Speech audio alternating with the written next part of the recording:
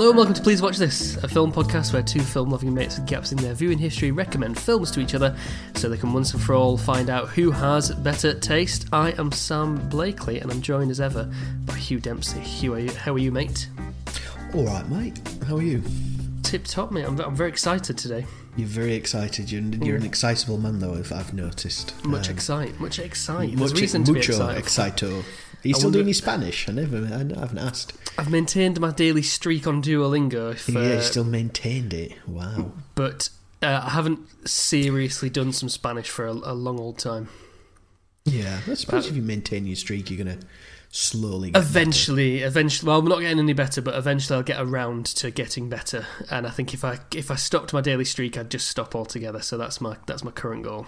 It's your motivation. That's my motivation, yeah. Yeah. I found when I was trying to do French, it got to a point where I had to physically learn stuff to keep going with the next thing. It's painful, isn't it? Yeah, you get to a milestone and you're like, okay, I've done at this level, let's move on. Let's get some past tense done. For me, it was the spelling. Because you can put E's before I's in French, and it just my fingers just wouldn't, and thumbs were just like, no, that's wrong. So well, it took me ages to do a lesson in English, I kept spelling everything wrong. I'm sure you're aware of this. There's actually more exceptions to that rule than words that follow the rule of I before E except after C. There's more words that break that rule. Yeah, than words that follow. And do you know where I learned that? QI. And do you know who hosted QI before Sandy Toksvig? Was it Jesus? No, well, in a sense, Jesus it was the fourth of the Holy Trinity. It was Stephen Fry. The fourth of the Holy Trinity. Famous atheist. And he wrote a book, which I'm sure he knew, but not the listener, was published in 1994. And then in 2017, it became a film. And the reason why I'm so excited, as mentioned at the start, is because we've got a special guest on today, Hugh. And it's not just one of our mates. Friends. No, it's an actual filmmaker, isn't it? So actual filmmaker. What we're going to be doing in this episode. Yeah, we've got... do you want to tell them what film we're doing first? Yes, I didn't even mention the name. Okay. You're not very good at this, I've noticed. They've clicked on the episode, they know what we're doing. So we're going to do the 2017 film The Hippopotamus, starring Roger Allam and quite a few big stars, and as I said, based on a Stephen Fry novel. And we've actually got the director, not like... the assistant director's cousin or whatever. I've got the director, John Jenks, to join us today for an interview. And, I know. That's impressive, if anything. Yeah, happy with it. Twitter's a great thing. Yeah. Twitter is a great thing. Isn't it? You get, that's 2 in 2 years now. So, however the interview ends up, no matter how much he insults us or whatever he says, we're already very grateful to John, our friend of the show, John. Imagine if you were like, oh, hi, nice to meet you. I'm going to ask you some questions. You ask him a question and I go, right, so when you made this shit film, where exactly did this shit go wrong? Yeah. So, you made Lost in La Mancha look like, So this is why we're going to do. This is why we're going to do the interview before Hugh's views, just on the off chance that he hated it. But we'll see. We'll see. We'll find out, won't we? Let's do. We've got about 15 Imagine minutes. If I did actually properly hate it, and I'm really hostile. He did say he's open to constructive criticism, so we'll see. Even if I didn't like it, I'd just probably say nothing and be like, I watched it. So, listener, judge based on Hugh's performance in the interviews. He's going to. So, John's joining us about 15 minutes, Hugh. So let's get into Sam, Sam.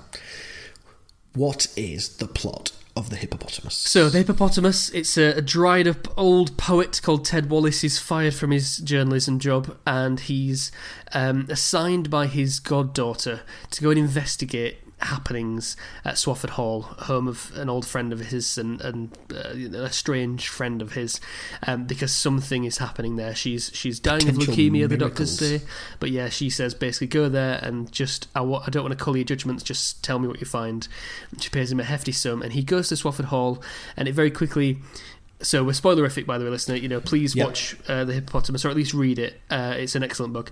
As he gets there, he realises that there's lots of guests appearing. They've all got their own strange needs and ailments and disorders.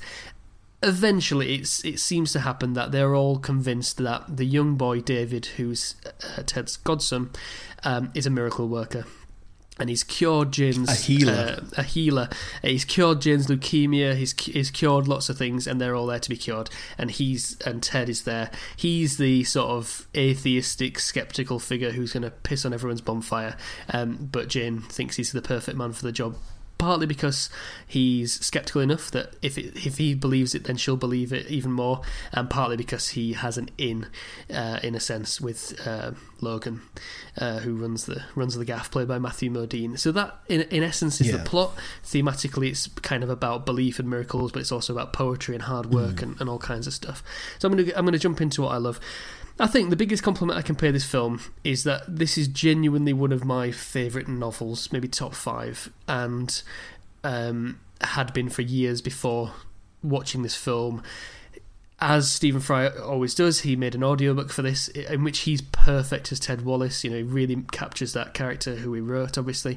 And so I always thought, I wonder if the film hasn't come out yet because he's just waiting to be old enough to play him on screen, to be old enough to be this jowly kind of acerbic, misanthropic poet. And I thought no one else can do it justice, but Roger Allam did. And the greatest compliment I can pay is that when I watched this film, I enjoyed it. And I think if you absolutely love a novel and then you watch a film and you don't hate it, then I think that's going off the battle, isn't it? Sometimes it really is. It really is. Part of the reason is because it's so faithful to the novel, which when we get to critical response might not be always the best decision, but it is so faithful to the novel, especially in terms of the language, because Stephen Fry is a wordsmith, and there's sort of paragraphs of this verbatim from the book, so memorable from the book, especially when you've read it 15 times or whatever. And Roger Allam's perfect at that. He's perfect as a world-weary skeptic, misanthrope. The themes also, either the themes or the sort of message chimes with me of how miracles and all that spirituality guff isn't real, but there are in hard graft and honourable people, and essentially what it comes down to is David, who everyone thinks is a healer, is not. He's just a very sensitive child. But his brother Simon, who's a very sort of straight down the line, kind of rugger and horses kind of guy, he's actually the miracle because he's just so decent and he's so thoroughly good. So for example, practical, yeah, exactly, very practical and just a good guy. And actually this, from what I remember seeing somewhere or another, was sort of, in a sense, autobiographical, in that Stephen Fry was portraying David as sort of him, as a kind of slightly odd tearaway dreamer, but he has a brother. So when he talks about things like, Stephen Fry went to not a prison, but like a sort of juvenile correctional facility for credit card fraud for a while, and all kinds of issues. He always said that I can't blame my parents or my upbringing because my brother is a very similar age to me, but he's grown up, he's basically a Simon as far as I can tell. And so it's almost like a love letter to his brother of, this is a thoroughly decent guy who's just completely on the level and just so competent and all that sort of stuff. I mean, no, not really a spoiler from my point of view, but I very much felt that Ted's character was sort of almost like... sort of Stephen Fry in like another life almost, if that makes sense. Like what I think maybe David is a young Stephen and Ted is an old Stephen. Or the two sides of his character. And there is like you see it throughout the film, don't you? There's one specific couple of scenes where it's clear what David wants to become a poet like his godfather, and his godfather's kind of giving him exactly. He's really sort of teaching him what these poets meant and so on. And to give the kind of young Stephen, old Stephen parallel, which I'd never really thought explicitly, I think a young Stephen was somebody who knew more than he understood, read a lot and could bullshit even more than that, but never really truly understood the value of hard work. And then it was only when he knuckled down and got himself into Cambridge, and then after that knuckled down and got himself into show business and all that sort of stuff. There's a quote he really likes, I think it's from Noel Coward or it's somebody, which was, "Work is more fun than fun." And that really permeates a few of his works, and this one where he sort of says, if you want gold, you have to get into the get into the ground and get your hands dirty and work. It's not going to be just carried to you by angels, because you prayed hard enough. And I think David is pre that, and Ted is post that. He's jaded and he understands the value of work and really turning blood into ink. Yeah, and he talks about it, doesn't he, at the beginning of the film? Okay, Sam. So, is there anything else that you like about this film? Is there anything particular about it? Is it? Do you like how it's a very? I think even though you've got Matthew Modine in there, it's a very English film. It's I would country manners and so on, and I quite like that sort of stuff. The upstairs, downstairs, Downton although I don't Abbey really like Downton Abbey, but when it's done in a Stephen Fry production, I really like it. But so I like popular. Peter's Friends, and I like Bright Young Things. That he does. I like that, but I think it really is the use of language and the lines and the really just enjoying the silliness of things and so on, which, as I say, is lifted almost every line, especially from Ted, verbatim from the book, and they're so eminently quotable and just a fun. You could watch this and you would know it's Stephen Fry because of some of those things. But I'll keep it brief. Things that you might. What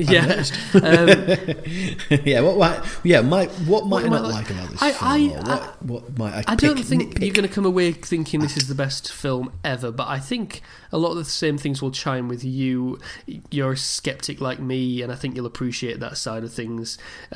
You like a good laugh, and I think you'll see some of the silliness in this, and I think you like me love the thick of it and Peter Mannion, and he's like a pissed off Peter Mannion the whole way through this. Yeah. And I think whatever you think of the rest of the film, I think you'll love Roger Allam's performance. Maybe something you won't like. It's very jaunty and sort of played to be lightweight sometimes. In that some of the conversations they're having, it's got this sort of like comedic music bed in the background, which is kind of like, this is a jaunty twee knockabout comedy kind of thing, and I think you might not like that. There's occasions where it gets a bit goofy, like a bit slapstick when he falls out of the boat, and there's a couple of occasions like that, and I think maybe that might not be to your tastes. I think you'd prefer more when he's telling people to fuck off or whatever. That might be more to your. I mean, I do like it when Roger Allam tells people to fuck off. It is quite funny. I'm not going to lie, but I can see. I can understand that. Maybe that could be something you could say about that film. Aside from that, I mean, I can't think of a crystallised specific. This is obviously wrong with this film and should be improved. But having said that, it's not a film that I'd say is perfect and everyone's going to love it. But it might be that, especially if you've got a pre-existing relationship with the book, that you just wouldn't love it. And I think it's quite twisty and turny.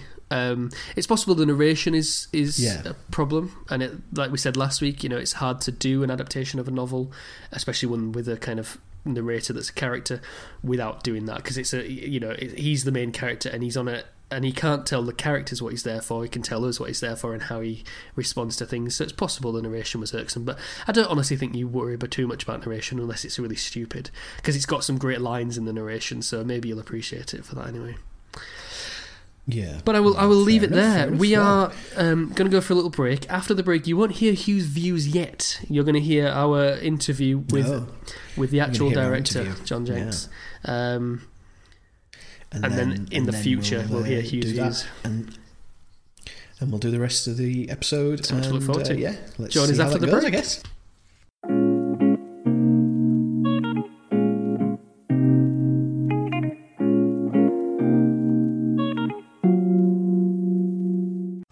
Hello and welcome back to Please Watch This. This is the exciting segment that, you could have fast forwarded the first part and fast forward the end part. This is the exciting bit. We have John with us today. John, welcome to Please Watch This. Thank you very much for having me along. How are you doing today? Good. Yeah, it's I'm saying tonight, more like it's dark outside, but yeah, it's all well in the world. Mm-hmm. I know summer's over now, isn't it? It's changed very quickly. Yeah, it's got really dark all of a sudden at like 8 o'clock. I'm sure last time we recorded it was still light at this point. I think it might have been. Yeah. Well, John, thank you so much for joining us on Please Watch This. As we were discussing off air the sort of format of the show, one of the real spark of influence as to why we started the show was to fill in the gaps in our movie viewing history. I'd never seen Empire Strikes Back. Hugh had never seen The Shining and Princess Bride and so on. Even though you're a filmmaker, there must be some gaps in your viewing history, John. are there any gaps that you regularly, you lie to people that you've seen this film but you haven't, or you feel shame deep inside you about any films that you haven't seen? Are there any gaps? I mean, I run a film club amongst some friends of mine, and my best friend from university keeps telling me that she's going to ask for Legally Blonde. And I keep telling her that I've seen it because I don't want to watch it, but I actually haven't seen it. And it's just been a pure ruse that I haven't. Well, let's hope she doesn't listen to this. This is the gotcha. This is the gotcha we were looking for. This is going to be headline news tomorrow. For her, at least. Straight out the gates, you guys said you weren't going to be tough journalist, and you've nailed me. We caught him red-handed. That's how they do it. That's how Piers Morgan does the preamble.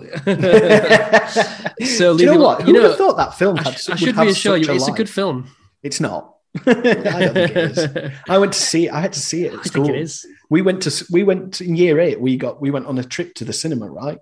For like a special Christmas treat to see thing. Legally Blonde.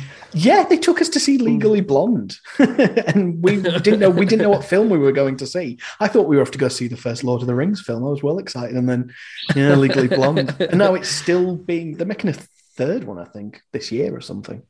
They've actually made a third one. Wouldn't surprise me. So John, you're a filmmaker. You made the film that we've got today. First obvious question really about the hippopotamus. How long did you have to spend filming up Roger Allam's taint in the bath? The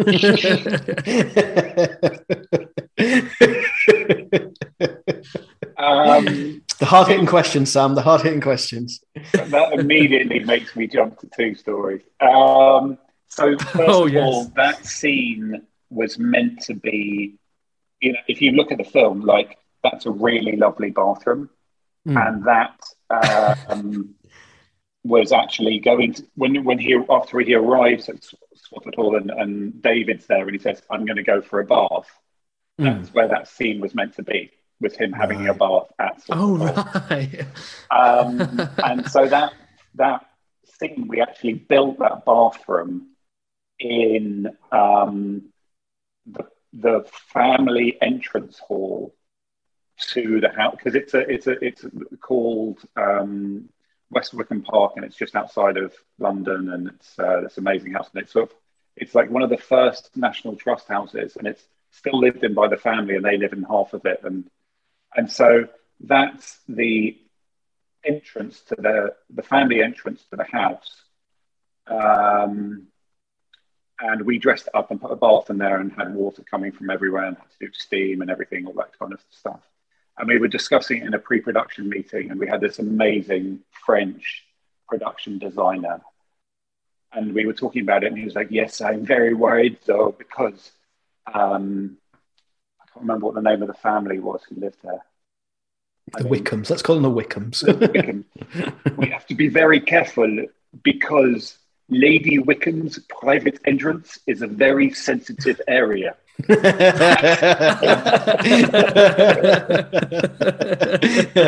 Some things are just lost in translation, aren't they? No, we just said, everyone was discussing it. I just put on my hand. I was like, wait, sorry, we just have to scroll back a minute. Did you just say the entrance was a private sensitive area? Like, oh God. So as you can imagine, for this film, people were always tripping themselves up with double entendres like you wouldn't believe. Like, eventually we just, Roger Allam, who plays Ted, and I think Tommy Lawrence Knight, who plays David, and we would just sort of, and we just eventually just be like, no, you just go for the filth. Just stop trying to meander around it. You've just got to embrace all the like swearing and the fucking and just get into it. It's a great film for it. It's full of that. It's absolutely full of that. Yeah. That's good. That was the better answer than I was expecting. It was, yeah. So, I mean, was there not a bathroom available to film in? That's my question. After, I'm guessing it was just you wanted. We were only allowed to film in the public, in the National Trust parts of the house. Yeah. Big trust, Sam. I'll get you. And so, it wouldn't. We couldn't get into the family bits that had sort of bathrooms in it. And we wanted something that was really ornate and amazing, and literally we stuck a bath in there, and then plumbed some taps into the bath, so it looked like some freestanding taps. So it was never that complicated. It's amazing that filmmaking, the way there'll be a scene just in a nondescript room, and then on the director's commentary they say of course we had to build this house, and I think was there not a house? And it must be an absolute pain in the arse filmmaking, because it's just never as straightforward, is it? It was like when they made that. Is it The Matrix Reloaded? They built like an entire freeway highway, to do the stunts for that. Then it was like 3/4 mile or something ridiculous like that. But I can sort of understand that because like 2/3, 3/4 of a mile. Yeah. I can understand that because they've got a lot of money and you can't really just shut down a motorway. But so often it's just like, we need a bath in a room. Okay, we have to put a bath in a room. I thought there was rooms with baths in them, but how do you think they get there, Sam? People don't know for films.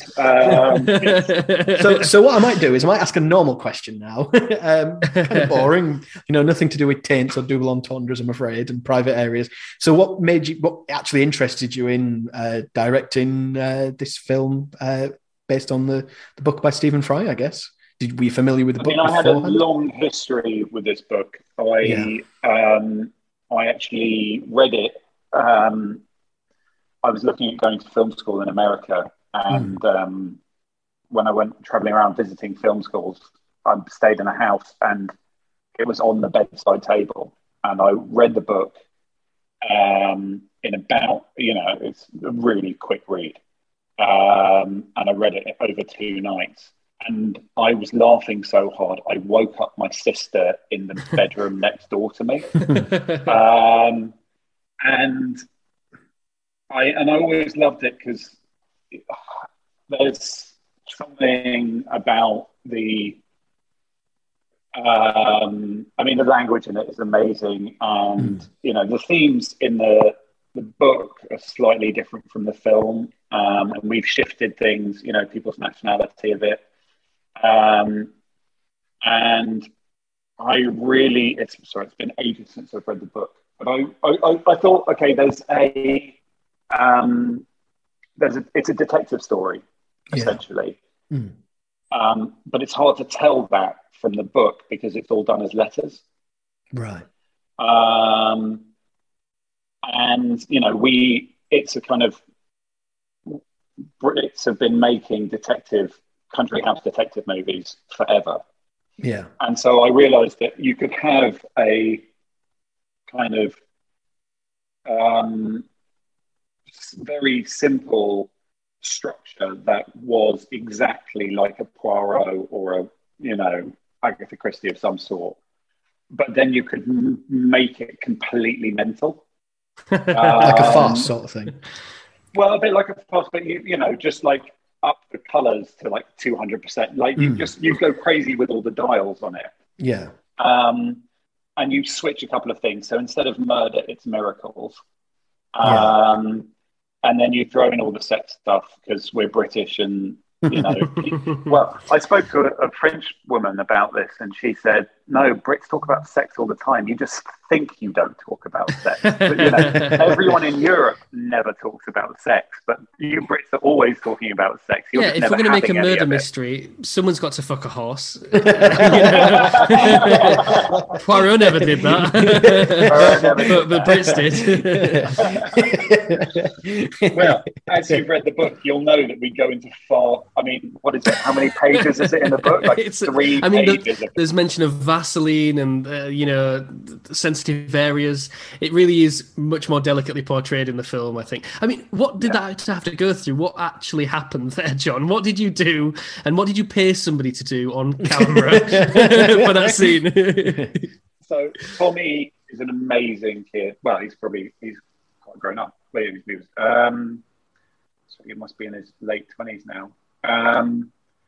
He's from East London. I mean, he's not posh. So he's used to it. All. He's in it before. Well, no, I'm just saying all that is acting. You know, all that sort of Lord of the Manor, sort of slightly lost. It's a really good performance. Yeah. And he was like, "Am I going to have to fuck an horse?" I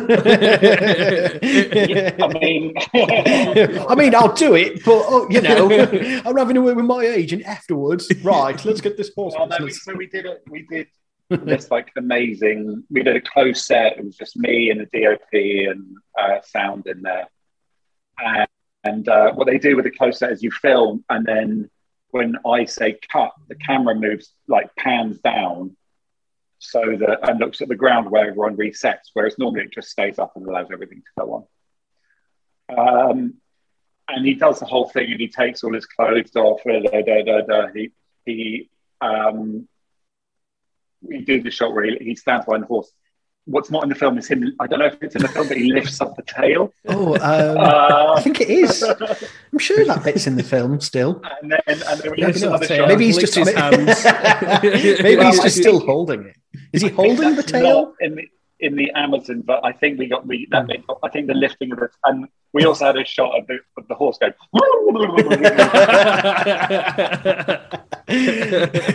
What happens when we were shooting it is he lifted up the tail, and I was like, "Brilliant, cut." Camera comes down, and I just hear this voice go, "Oh my God, he's shot on my feet." Oh, he's a live horse then. I'd see that was a. You won't catch me standing behind a horse naked. I did catch you doing that, though. He's evaded observation. Hugh has. He's very crafty when he gets into those situations. So it's what it really though. You just break it down shot by shot. And actually, it's really chill because everyone knows exactly what they're doing, and you have to be really with all of this kind of stuff. You know, the most ridiculous, salacious stuff is actually the most chilled out because you have to plan it really well. I mean, that's the boring answer to give you that, but there were some funny it's a fair one because it wasn't his only scene like that. There wasn't a scene. I don't think it showed with Oliver, did it? Was there a decision there where? I mean, was that a... Is that in the book? I must admit, I haven't read the book. It's not in Sam the book. has. No, it's Ted says something like, you know, only Oliver can tell you his particular form of treatment with you. But I think it's very much assumed. Yeah. In fact, he does admit, he rogered me up the arse. I think he says or something like that. Well, so this is another thing playing, you know, with the script compared to how the final film is. Mm. What in the original film, in the original script, you find out David shagged the horse halfway through. And I think that's the same in the book. But like in the film, what as it was written was Michael and Ted have that chat where Michael tells all. Ted goes off and gets pissed by himself, is all depressed. You see David running outside, and then you see him shag the horse there, and that's not saved until later. Mm.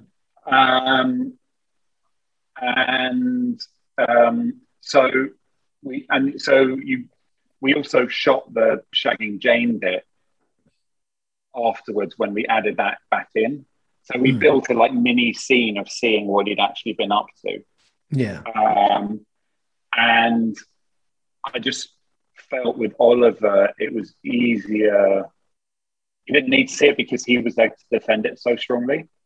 Right. But there was a lot of argument between Matthew Modine and who plays Michael and Tim McInerney who plays Oliver about what the method of cure was. And Matthew was like, "Oh, you're kissing me on the mouth because it was a blowjob." And I was like, whoa, dude, what the hell are you reading into this? I mean, I suppose the heart is, almost equidistant, I suppose, from his two options. Just like, so much TMI. But I think in the book it is more of a suppository than, Very well put. He says prolific buggerist. So, yes. Yeah. Maybe didn't touch the sides, as he says, Yeah. That's just come back from Venice again. Only sections where we really used lots of Stephen Fry's dialogue is from that first dinner scene. Not by design did we step away from it, and we spent a lot of time trying to write dialogue that was up to his standard, which I can tell you is not easy. But we spent it, but that section is the only section where we just took lots of it verbatim. So total credit to the writers that was put together so well. And so it sits. So, because I know you said you do a lot of production, were you involved from the very start with the production of this film, or did you? Yeah. Right. Okay. So did you? I have my own company that I started with a couple of mates. And I did go to film school in America, and I think in about 2007 we were sitting around, and we'd started our company. We had the company going for like 2 years, and we just quit all our day jobs because we got some money together to actually run the company. And we were like, okay, so what are we going to actually do? And I said, got this book. I think we should do this. And they read it and they were like, what the fuck are you talking about? Like, it's letters. There's no actual action happening on the screen. It's all totally verbose. What's the story? And then the horse shagging, and he's got magic semen. What? They wanted action. They wanted action. That's definitely action, isn't it? Yeah, because the reason I asked for that. Sorry, Sam, to interrupt, but I was just wondering how, involve the because obviously, if you were involved from the beginning, did you hire the writers then to come in and adapt the book to a screenplay? We started off with a writer called Blanche McIntyre, who is a theatre director by trade. But she really had the sense of lively jolliness that I think really, really works. And sort of she managed to extract. I said, look, it's a detective story, fill in the rest, or run with that. I think she got that quite well. And she really got the energy, and she actually got the Fry dialogue down really well. And then but she's not a traditional scriptwriter. And then we got a guy called Tom Hodgson a few years later who came and did some work on it, and he really turned it into a script that was makeable. And then I did a bit of writing on it, and then we shot the film, and then we got caught up in the edit a bit, and the film at that stage had no voiceover at all, which you can't, people just can't believe. And then this is a film. You might not know this, John, but me and Sam, we talk a lot about, for some reason, voiceovers in films, and how sometimes we feel like filmmakers use voiceovers as a crutch to lean on, that if their film's not as good as it could be, that it's like, we need to add an extra layer of insight. And we just, the previous film we've just done on Sunday was Angela's Ashes. And that's got quite a very specific voiceover that's very necessary for that film. And I thought with this, I was like, I knew me and Sam were going to have the voiceover conversation, so I was like, this film clearly had to have the voiceover in from the very beginning because of how just wonderful the voiceover is in this film. And then, it seems so natural from a novel because you're in the writer's head, aren't you? I remember thinking for the final third of this film when I watched it again today, trying to imagine that there wasn't this voiceover. So when he reaches for the Macallan and smashes it, and he says, "I'm not about to kick the bucket." And I thought, I wonder if you could realize what he's realizing then without him having said, "Kick the bucket." And he just says "fuck" and and then figures it out. And it felt like a necessary step, I think, to stitch those two together. So, is there a cut of this film with no voiceover at all, or was that just an early draft? There is part of the film with no voiceover, and it's like I was. It's tough, you try to separate what is your desire for the film and where you thought you were going. I feel like the voiceover generally is very good. I think there's probably, watching it today, I was like, oh, I think we could have got away without a bit there and a bit there and a bit there. We actually recorded a lot more voiceover than we ended up using. But Roger and I slightly deliberately sabotaged it because we didn't like it very much. This is the second gotcha of the interview. You'll never work in this industry again.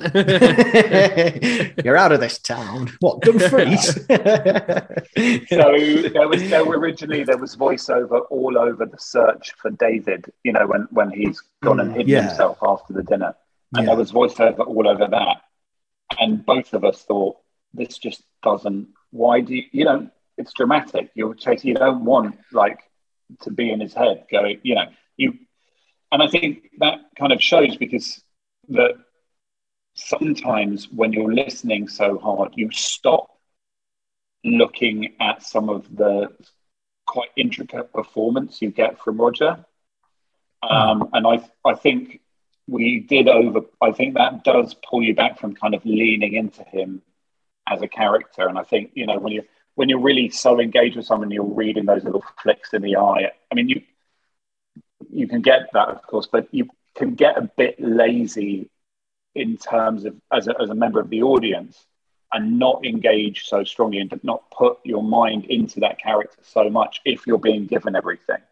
So when I was watching it today, I was like, that we could get rid of a bit of voiceover. And then, one of the reasons we moved the horse shagging reveal from the middle to the, almost the very end is because everyone felt that you couldn't get so far if you're in the story in his head throughout the film. You're hearing his innermost thoughts. You can't have a film that gets so far ahead of what he knows. Yeah, because it would just be weird if he's still giving a voiceover, but there's a thing he doesn't know. How does that feel as a member of the audience? And that was quite it makes perfect sense because he's our eyes and ears. Really, I can't imagine there's many scenes he's not in. I mean, off the top of my head, I can't think of any. There's all the ones with David floating around, writing poetry, but you can totally imagine, those are slightly stylized, and you can imagine that those are what Ted would be imagining David was doing. Yeah, because he's read those poems, or he knows about that poetry, and it would be too easy to fill in the gaps. I think of what must have happened to Jane and why Oliver's so perky. If you get that clue, but it's in terms of a detective and a murder mystery and so on, it kind of solves it. It's like an episode of Columbo, essentially, where you've seen the murder in the first scene. So I think the idea to have the horse bit nearer the end, or have the scenes, the little montage of the horse and Jane, and after you see him with what's the young girl called? Clara, that's it. And you kind of, that's when the penny, as an audience member, because I watched it today for the first time as an audience member, that's when the penny drops, and you're like, wait, he thinks he's got magic. When he's having that conversation, he thinks he's got magic cum. Who amongst us doesn't, Hugh? Who amongst us doesn't at some point in our teenage years? And then you're like... The other reason why I really got into the script, because I remember what it was like being a 15-year-old boy. And I was brought up in a really, really strict Catholic school and, strict Catholic environment where sex really wasn't talked about at all and not engaged with. And so, and also, I mean, it was diseased in some way, it was sinful.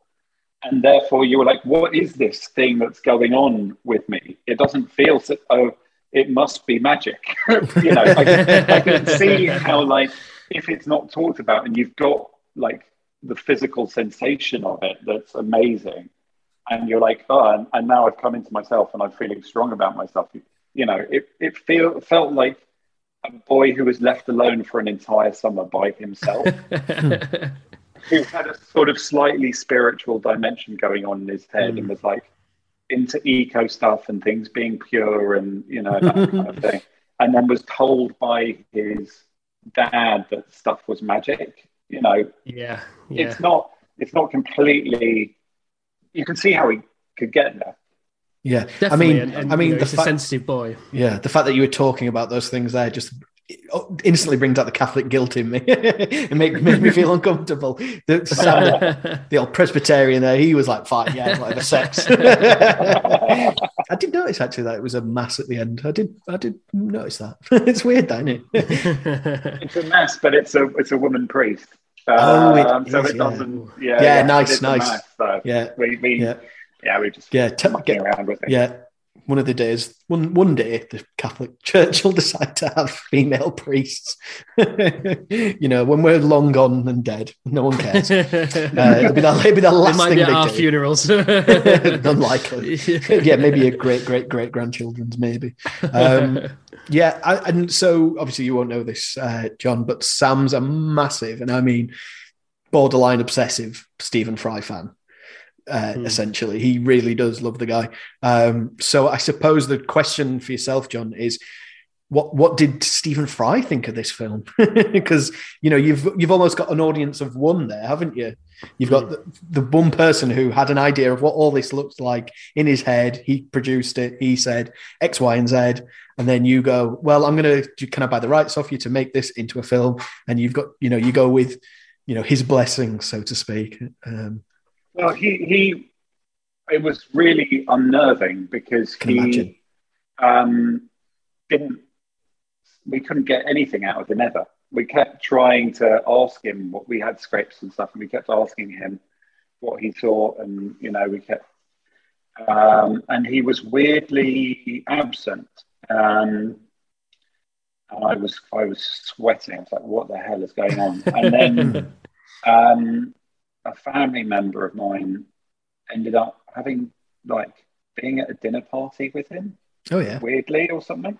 That's very Stephen Fry, isn't it? And asked him, was like, what John really wants, and he said, it's just really better that I don't get involved because I really want them to be able to go off and make their own film. And books are one thing and films are another, and I'm pleased, I'm honored that they've done something that they want to turn into something that they've got, something that I created that they like so much that they want to turn into something. But I really don't want to have anything to do with it because I don't want to crush what they're doing and make it different. I don't want it to turn it back into my book. It needs to be their film, which I think was very generous of him. That's very Stephen Fry. I've seen that's him very difficult. I can imagine that's very difficult to do as a human being. You've made something, and then someone goes, oh, can we do that? But our way. And he says in conversation with Mark Kermode, you can find it on YouTube. Actually, he basically says that when he's made a book, he's sent it out into the world, and then that's not his anymore. That's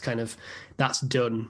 And it's the only of his novels so far, to my knowledge, that's been adapted into a film. Have you got your eyes on Stars Tennis Balls next, John, or Making History? I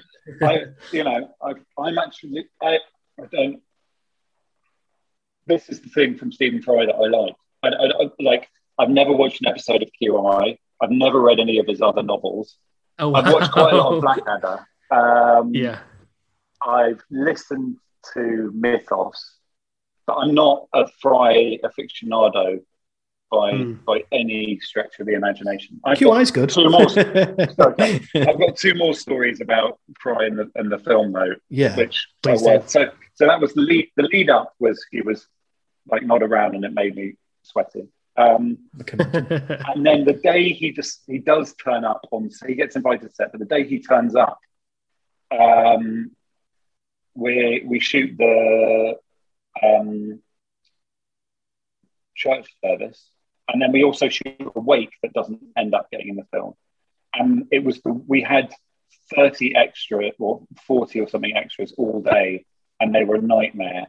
And we had to move between two different and Stephen turns up, and I was literally like trying to. It was the second last day, and I was tearing the skin off my face in stress. And I couldn't kind of completely lost the ability to speak. I was so like stressed out by the thing, and then he was sort of looming. I'm 6'4", but I think he's 6'4.5". He's got he's a little bit it is and we're sort of looming next to me, and I was just like, for fuck's sake, what now? Everything's going wrong. I've forgotten how to direct. I don't know how to speak. Stephen, what? Even more. We've all been there. We've all been doing our job, and Stephen Fry turns up, and then we fall to shit. Do you know if you've seen the film? Then the last story is I took the film to LA to do a screening for buyers, and he turned up with his husband, and it was this very swanky LA screening room, and he goes down and sits at the front, and there are probably it's this huge theatre, but only 15 people turn up, and there's lots of laughing, and I'm pleased, and a couple of mates of mine turn up, and we were sort of sitting in the back, and I was laughing, and anyway, and then the film ends, and then everyone leaves, and he turns around and comes up and starts walking towards me, and he's about a mile away, it seems. He's in the front of the auditorium, and he walks up, and he does that very British thing where you think someone's about to give you a hug, and then suddenly at the last minute they shake your hand. And then he just said very quietly, he said, I think it's really quite good. It might be better than the source material. Wow. Oh yes.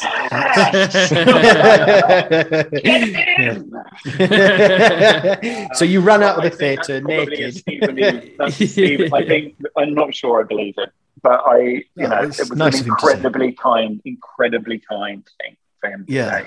Is that why you decided to take a few years off directing, because you thought, I don't want to jinx this, I don't want that, I've that's as good as this could possibly get, surely. Filmmaking, I've completed it. Yeah, done that. What's next? So, Mr. Charles Dickens, what do you think of my version of Oliver Twist? Better than the source material.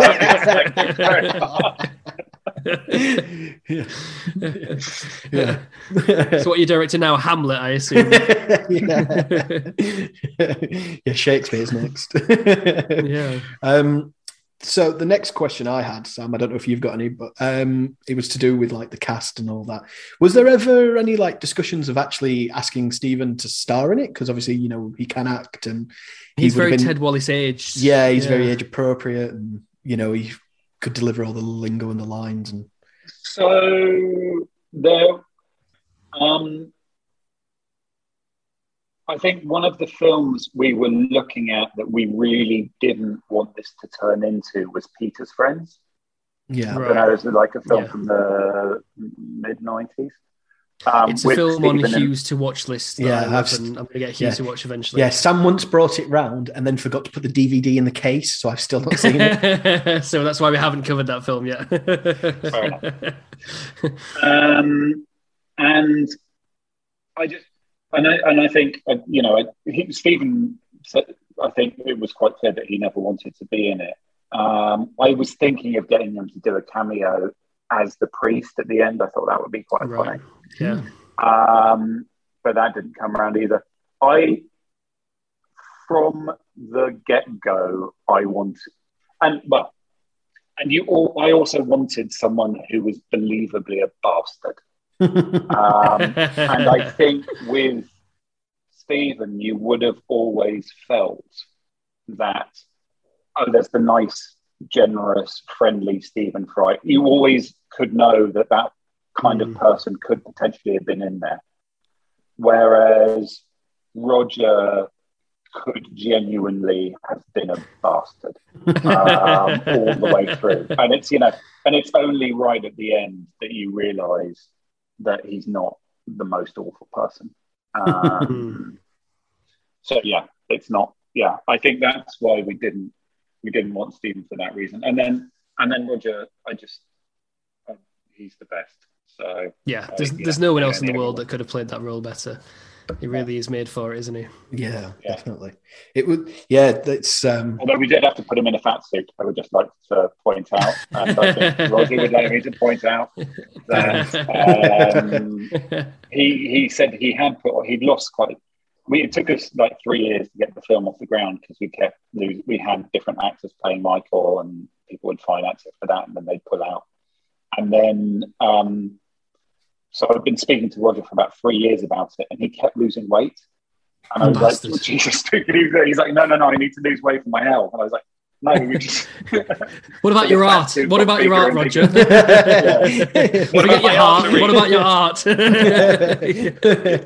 And you say with Michael, so in the book he's Hungarian. At what point was he switched to American right from the get-go, or was Matthew Modine a big part of that? Was that an early decision? So in the book, he's Hungarian, but there's a combination of he's a Hungarian Jew, and in the book there's a big theme about the fact that they've hidden the fact that they're Jewish, and that these things disappear and then come back up again. And I'm not Jewish, but I am half American, and so I slightly transformed that theme. I think there's this idea that if you're American, you make up who you are totally by yourself, and you create your own personality, and you're like, I am this person, and I'm going to go. But you talk about it all the time, and you tell people about it.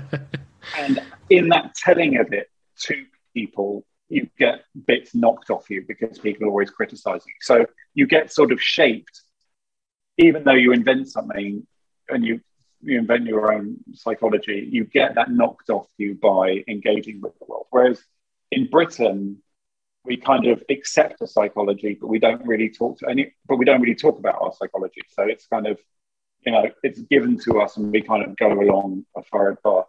And I thought, what would happen if you had this kind of confused combination of American and British, in that David believes that he can make up his own story, whatever it is. But because he's British, he doesn't tell anyone about it.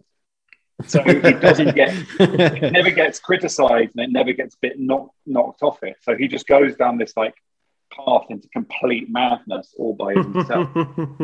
So that's why the Hungarian American thing switched, and we got Matthew to kind of work on his accent quite a lot, knowing that we could always fudge it by saying he was half American. Yeah. And then that would play out. Yeah, and there is that whole thing of he's essentially kind of bought his way into the aristocracy and the lordship, and that is his identity now, regardless of his origins. Yeah, I mean, my dad was an American, and my mother wasn't quite aristocratic, but she was of a certain class, I guess. And my dad sort of did kind of take on this kind of mad version of the British aristocracy. Like, he would wear like tweed suits in like mental like colours, and anyway, all quite weird. So you are David. I mean, you sort of hinted at it earlier. This is Have you ever fucked a horse? For medicinal purposes or recreation? You've asked me that twice. The third time you asked me that, he'll answer it truthfully. 3 strikes and So yeah, that brings me on to asking. So, what was it like working with? You've got an amazing cast, quite frankly. Like you've got, obviously Roger Allam, who lives in my heart from the thick of it, quite frankly. And you've got Fiona Shaw. Did you know Fiona Shaw's Irish, Sam? I didn't know that. No, she's got a really thick Irish accent. Yeah, I didn't even know either until a few months ago. Yeah, I saw an interview. No, I read an interview in The Guardian with her, and then I had to Google what she actually sounded like in real life. And it's very. She's always, she's famous for always playing like this upper class English woman, and she's not at all. Which did she? That's a question. Did she speak in Irish with her Irish accent then, like normally, and then she could just switch, or would she? Go right. I'm not sure. I would say that she has a thick Irish accent. Fair enough. In an everyday. Maybe she was. Maybe she's method. Maybe from the moment she met the director to the moment she left. She's, yeah. She's actually Hungarian and Jewish, and you don't know it.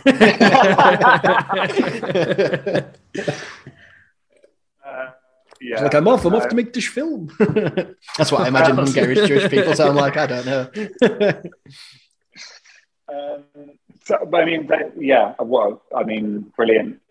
Brilliant cast.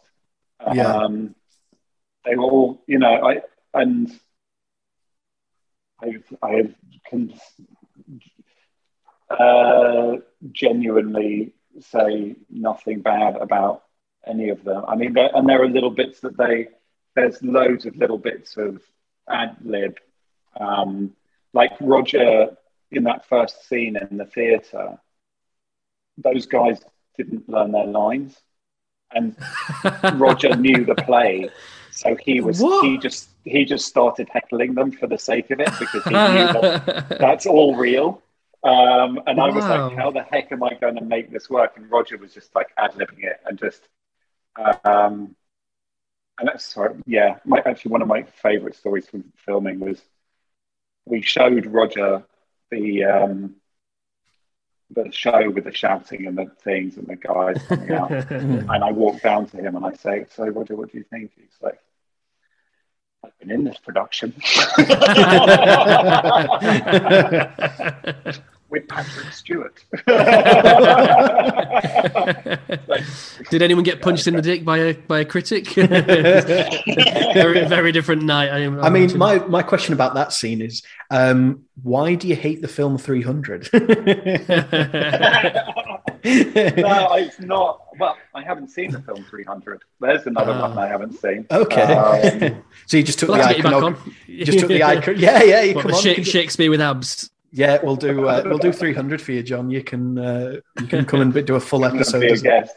Yeah, okay. Yeah, not just a guest. You can actually contribute and tell us what you think of the film 300. It'll be a double header, Legally Blonde. Well, a triple header, Legally Blonde 1 and 2 and 300. There you go. 300. Yeah.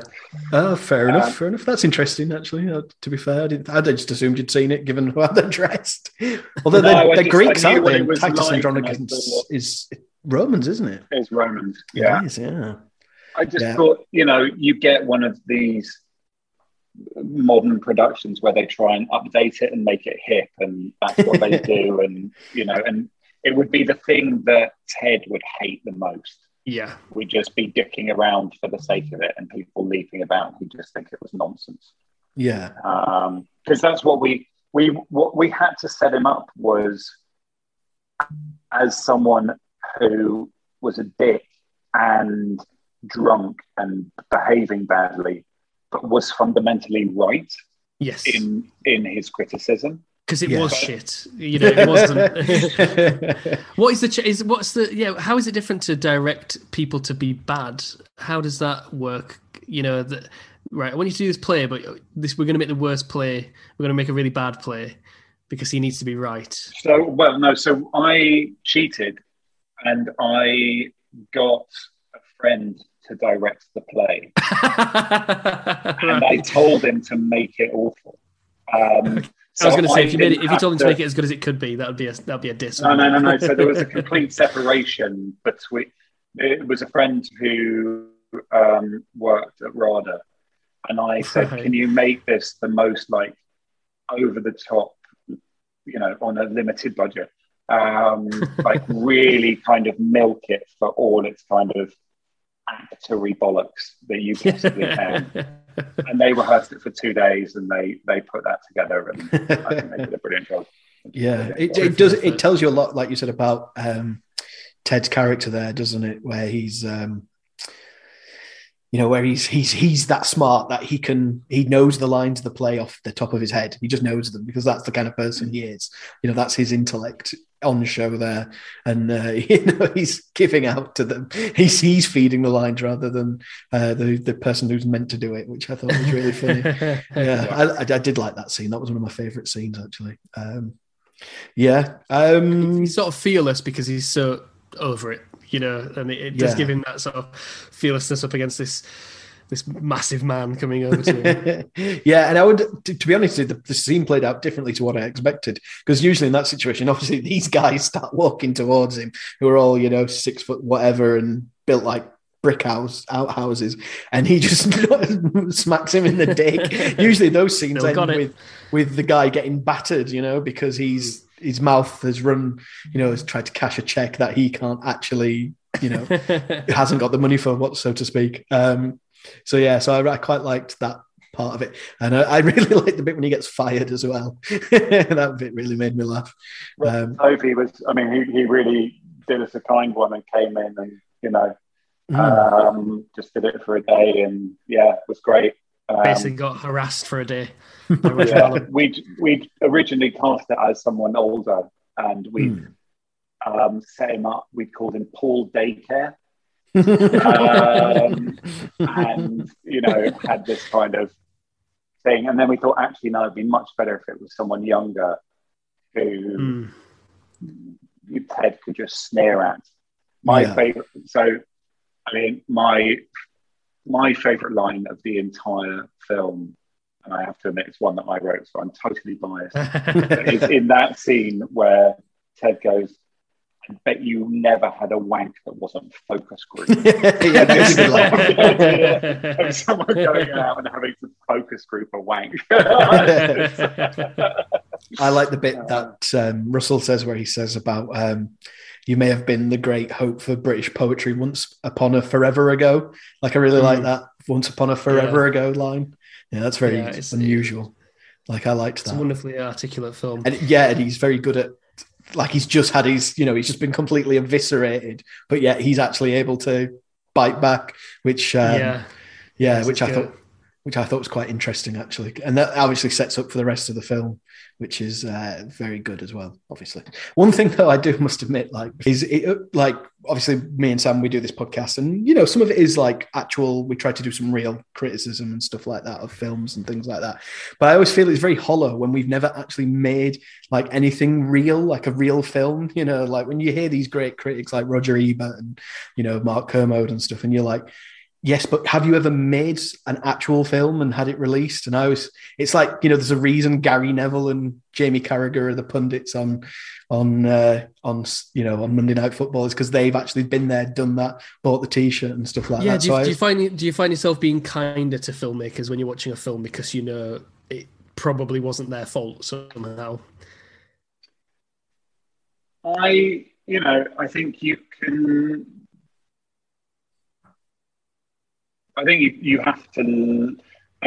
So my first film that I ever made was a film called The Fold, and I think I got a review in Little White Lies that said, I think it started with, "This film is everything that's wrong with the British film industry." Oh, God. And yet you made a second film. And since well then, done. I don't give a shit. Yeah, I've always. It was like wound. Okay, cauterized. Fine. You know something? That was kind of my problem with Little White Lies in the end. I found them a bit too snooty. They were a bit snooty down there, I thought, on that podcast. I'm not sure if it's snooty. I don't. Was it everything that's wrong with the British film industry? Did you agree? Quite possibly. It's a really. I give that film, I fucked up. I had no business making that film, and I shouldn't have. And I try and get it behind me, Satan. But I don't know. I think it's funny because I think the professional critics, any of the critics who are any good, know how to criticize the film and not the filmmaker, and they have no business criticizing the filmmaker. But I think you can say, this doesn't make sense for this, or this is and that's being critical of the film, and that's totally fine. I mean, I'm not, and I there are bits that I don't like about Hippopotamus, and I give myself like a B, basically. I think it's, I think there are bits of it that don't quite work for me, and I feel like I'm missing out. And I think it's funny watching it today, having not watched it for about 3 years, and I was like, there's bits of it that I really admire. And look, you're getting, like, once the story gets going and he really starts investigating, the film kind of just goes, and you're like totally into it. But because of the way the film's structured, there's that bit at the beginning where he just doesn't know what he's doing. And I think that's quite, when he first gets to Swafford and she's like, just go and investigate. And he's like, and I think for the audience, you also do a bit of sort of, and it feels a little bit anyway. They're just things I look at now and I think that's not great storytelling. I see that it has to be there for those kind of reasons, and it's fun, but it doesn't quite have, it takes a little bit of time to warm up. So that's what I think. You're probably going to be the harshest critic of the film as well, aren't you? Because you remember it, you remember every decision that you made there, and what is it like watching a film that you made? Are you watching the film, or are you remembering that day? I'm not remembering the days anymore. That's good. Long gone. And there are bits of it that still, and they're weird. I can't even remember, but there are weird little bits of it. Like the when they're in the boat reading the poem, and he finishes the cigarette and he flicks the cigarette and the duck goes for that it. bit's so funny. I always forget it's going to happen as well. And it just happened. And it was a complete mistake. Like we went through, but someone had been sort of feeding the ducks between takes around the side, and they thought the cigarette was something to feed it with. So it ran after and tried, and we were like, "Fuck no! Don't eat the cigarette." Because you really want to have the no animals were harmed in the making of this film. You want that at the end of your film, don't you? Well, we did have apart from one bird, one aquatic bird. One duck. I really liked that bit. It was like, because it kind of it's in line with the tone of the film, so it really works. I thought. And his look after was like, play it, just go with it. Yeah. And also, in criticising your own film, are there times when it's not even that you think that something was done wrong, just that you made a decision that another decision would be equally valid, but you in the mood that you are watching the film, you think, I wish I'd have made that other decision, whether that's tonally or a character decision or something like that. So one thing that I really like about this film is that you've made it sort of jauntier and quirkier than the novel in many ways, so whether it's little slapstick moments like him falling out of the boat, or the sort of little incidental bed music when it's a sort of quirky comedy escapade occasionally. I quite like that sort of light-hearted thing, but it's not really, that's not necessarily the novel, that's obviously a decision. How conscious was that to make this kind of jaunty? I think we were always using words like transgressive and fulsome and like fruit that had slightly gone off on the bough, like grapes that had fermented while they were still on the tree. And the idea that everything was just a bit pissed, and had just gotten out of control, like a party that had just gone on too long, and where everyone just kind of things start getting a bit weird. But I think the other reasons that the voiceover was brought in was because people felt that it wasn't directly funny enough, and that it needed to have another extra layer of comedy on it. And I think what you do get, I'm sort of saying, extra jokes in the voiceover, but you lose some of the small little details of acting that were also really funny. So again, that's one of those decisions where maybe when you rewatch it, you wish you'd gone for a different decision that was equally valid. I think the only real one I would say is maybe that there's a little bit too much voiceover in certain parts. And anyway, I would love to see the edit with no voiceover to see how that compares. But as someone who loves the novel, it would be missing out on so much, because he is writing these letters to Jane, and this is literally part of his story of it's him commenting on what he's seeing. Yeah. What was it like having to cast a young girl after the voiceover says she's a plain-looking thing? A hunchback, and then you've got to show her being kind of... Yeah, that must have been... Well, Emma's amazing. And in contact with... Well, I walked into a coffee shop in London, and she was making coffee, and I was like, massive hug. She's brilliant. Wow. Well, I suppose do you sell it to her as, well, we need to look glamorous once, but we need to uglify you before that? Yeah, I don't know. Everyone just lent into it. They're just like, okay, we're just doing it. I don't. Yeah. And the blowjob scenes, and her throwing up all over his dick. Like, there's loads. If you were going to be squeamish about stuff, there was loads to be squeamish about. That seems very funny, actually, because I didn't realise what had happened at first, that she'd bit his knob. Something there's a real. Is there? That's what I mustn't have heard. I'd like to talk to the Foley artist, so I presume where's that crunch from, because that's pretty brutal. Yeah. Funny with that scene, the second sort of public screening of the film was part of the London Film Festival. And the London Comedy Film Festival, sorry, not the London Film Festival. They didn't want us anyway. London Comedy Film Festival loved us, and we loved them, and all is love.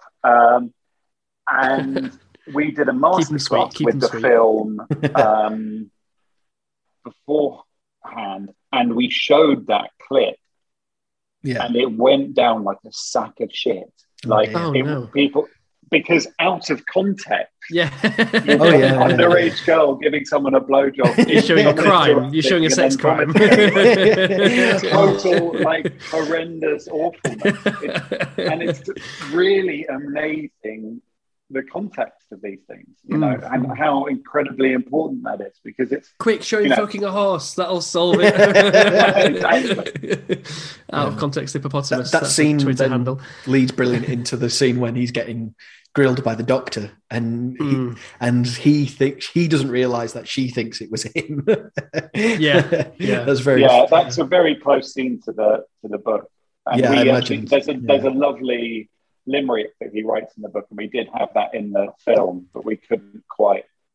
Was that the Costessy and her cunt was Mostessy? Is that the one? No, the limerick with there about was a young doctor called Fraser with a glass of surgical razor. If you that's it. She says your chin something around, she'll save you the price of a razor. That's right. That's right. Yeah. That's you're guilty of sin, she'll stare at your chin. That's it. That's the one. Save you the price of a razor. Yeah, that is a wonderful scene. Emma Green. She's an actress. Well, she's actually someone I've known since we were about 14. So about 15 years. No, and she's been in even if it's just her voice, she's been in every single one of my films. Just.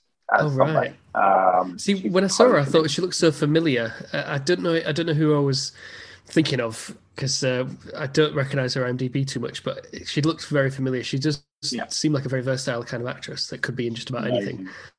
Just playing it dead straight, but quite funny.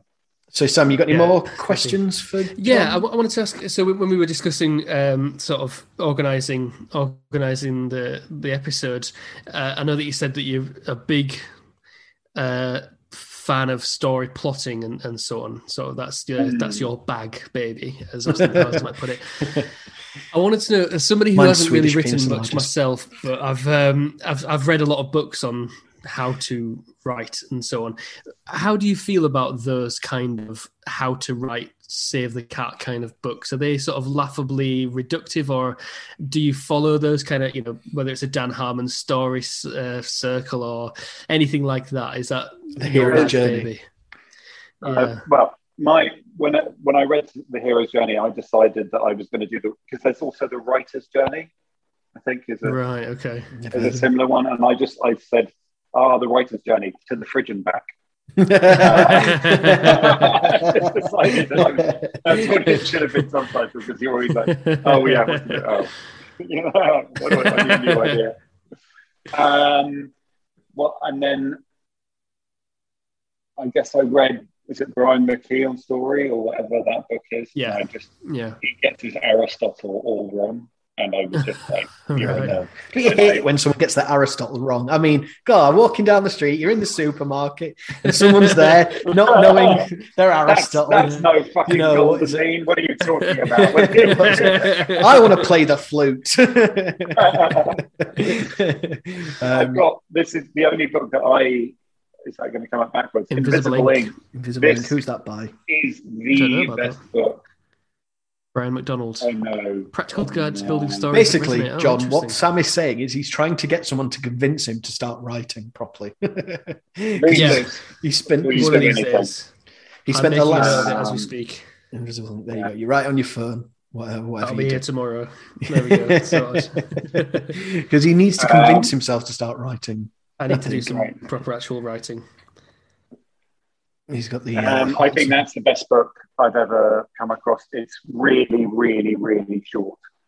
So with the subtitle of a practical guide, is that literally kind of almost like a sort of beat sheet kind of thing of this is what you need to do? Well, pretty much. He gave lectures to Pixar and that kind of stuff, and that really, and they are very, very good at that sort of stuff. They're really, really good at structure. This many years. Good at films, lads. If you've not noticed, decent films. Yeah, one's called Toy Story. Search it out. His amazing things he does in it is break down The Wizard of Oz. Oh yeah, and which I hope. I mean, are we going to get The Wizard of Oz? Has one of you not seen The Wizard of Oz? No, we've both seen it. Yeah, so it's the great tragedy of our podcast. We can't cover some great films like that. Yeah. Right. Well, in The Wizard of Oz, you've got the Cowardly Lion, you've got the Scarecrow without a brain, and you've got the Iron Man without it. That's right, without the heart. Yeah, without the heart. But in the film, and they keep on going on about how they haven't got these things, but in the film, it's always the lion who does all the courageous stuff, the Scarecrow who comes up with all the plans, and the Tin Man who does all the emotional, baggage of holding everything. And it's, this idea that if you've a psychology degree, but like everyone always has the thing that they think they need. They just don't. What they need to do is recognize it and how to make, And he breaks that down in a really clear, brilliant, constructive way, and how that works with. I mean, his idea of invisible ink is theme, and he says, you need your theme for the film, and you just bring everything back to that, and you keep driving that forward. And I wish I'd read that slightly before doing Hippopotamus, because I think I would have been better at it. I suppose the great thing about the Hippopotamus is that it does have those themes, whether it's the importance of hard work over wish fulfillment, and poetry being Welsh.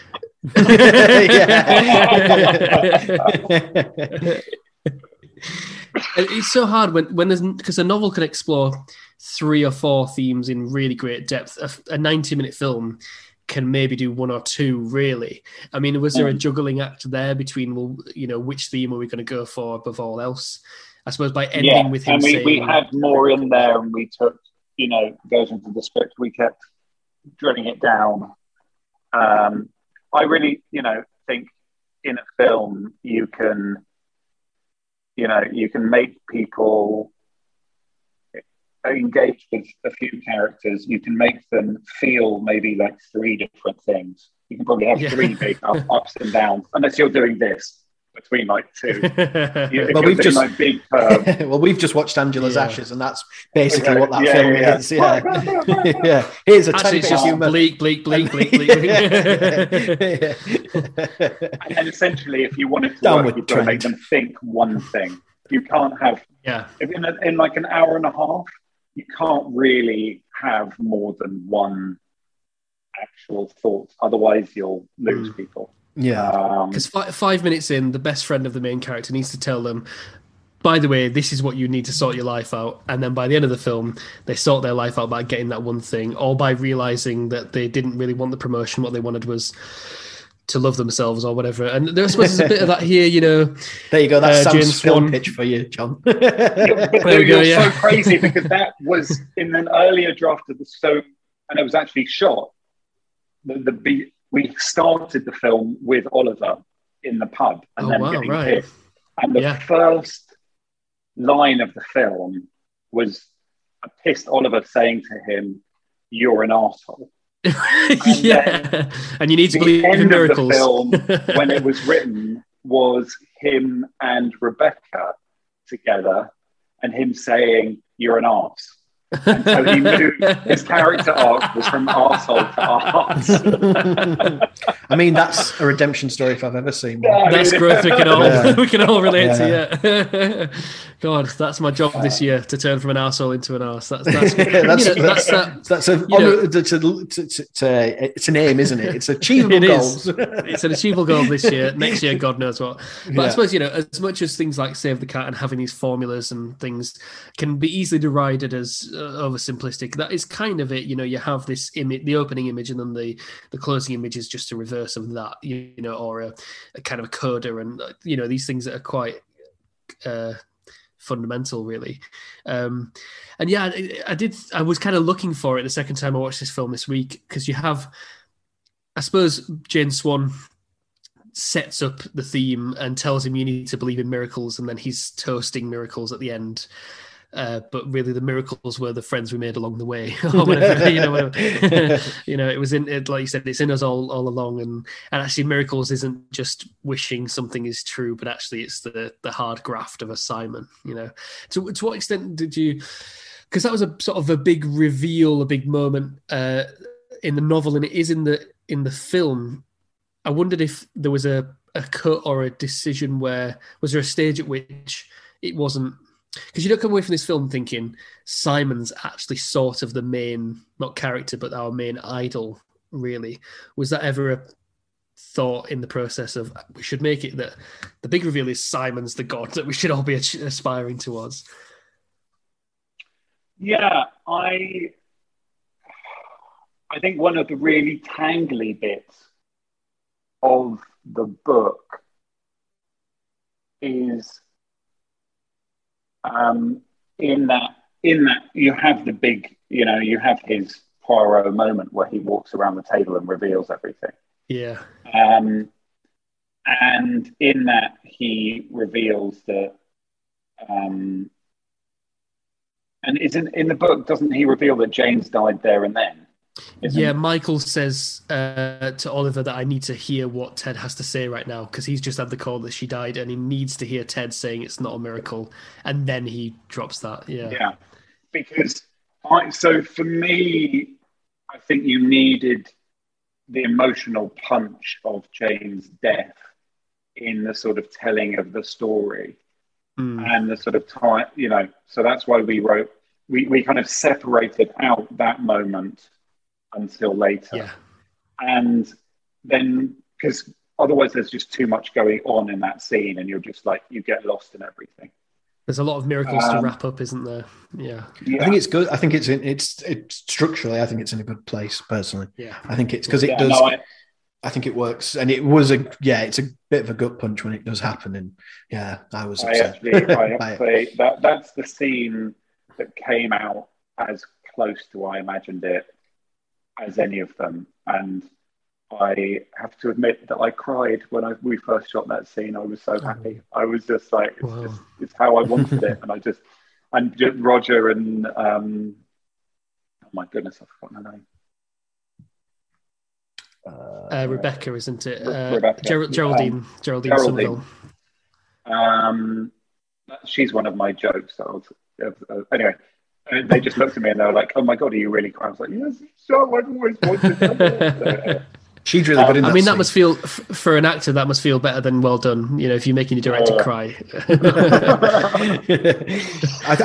with tears of joy. It could also be the worst criticism if you're making your director cry. Is it Geraldine Somerville? She's really good in that scene. That's right. That's right. Yeah. She just tells him what did she say? Tell him to fuck off like 3 times or something like that. Yeah, fuck you. Yeah. That's it. Yeah, fuck you. Yeah. I really liked that. Grief sort of thing. You will notice that there is another film in which there is a young boy who is magic. And in our film, his aunt is played by Fiona Shaw. Mother. And his mother is played by Geraldine. She's Lily Potter. Oh my God. Lily Potter. Was that Lily Potter? We pulled a switcheroo on it. We switched them around as a sort of slightly in-joke to myself. That's brilliant. Terry Pratchett has this thing that he wrote about saying that you have to include jokes for yourself that no one else is ever going to get. So that's my that's one. That's wonderful. God, I didn't even recognise her. To be fair, that's quality. Any more for any more, Sam? Then before we don't have any questions written down, other than I suppose what you're working on now. You know, are you promoting something, or are you working on something you can tell us about, John? So last year was taken up with this. I did this thing called The Uncertain Kingdom, which was 20. We did 20 short films about the UK in 2019, thinking that 2019 was going to be the eventful year. Didn't see that one biting us in the arse. So there's been a lot of promotion for that. Welcome to September 10th, a notable day in the day. Didn't somebody make a film like that where they did a specific day of like a year, and they did it like all around the world, and they focused on like different parts. They did that, as well. When was that made? That was that like 10 years ago or something? Yeah, it was about The World in a Day. Yeah, that was it. I think I saw it. I don't know. Via YouTube. So that's been fun, and that's available on Amazon and iTunes, etc. And they're really good short films, and they have a really sort of broad. So it was 20 short. Did you say what was that called? Uncertain Kingdom. The Uncertain Kingdom. Right. Okay. So and that's and then that's been my producing. Right. There's another film that I'm producing, which I'm not allowed to talk about. But if you go and look up, you might be able to find out what it is. But I'm absolutely sworn to secrecy. Fair enough. Except that you told us we can find it. We'll figure making out another Harry Potter film. Fiona Shaw plays his mother. So it's fine. When we start recording, we'll probe him for information. It's a big superhero movie from the 90s.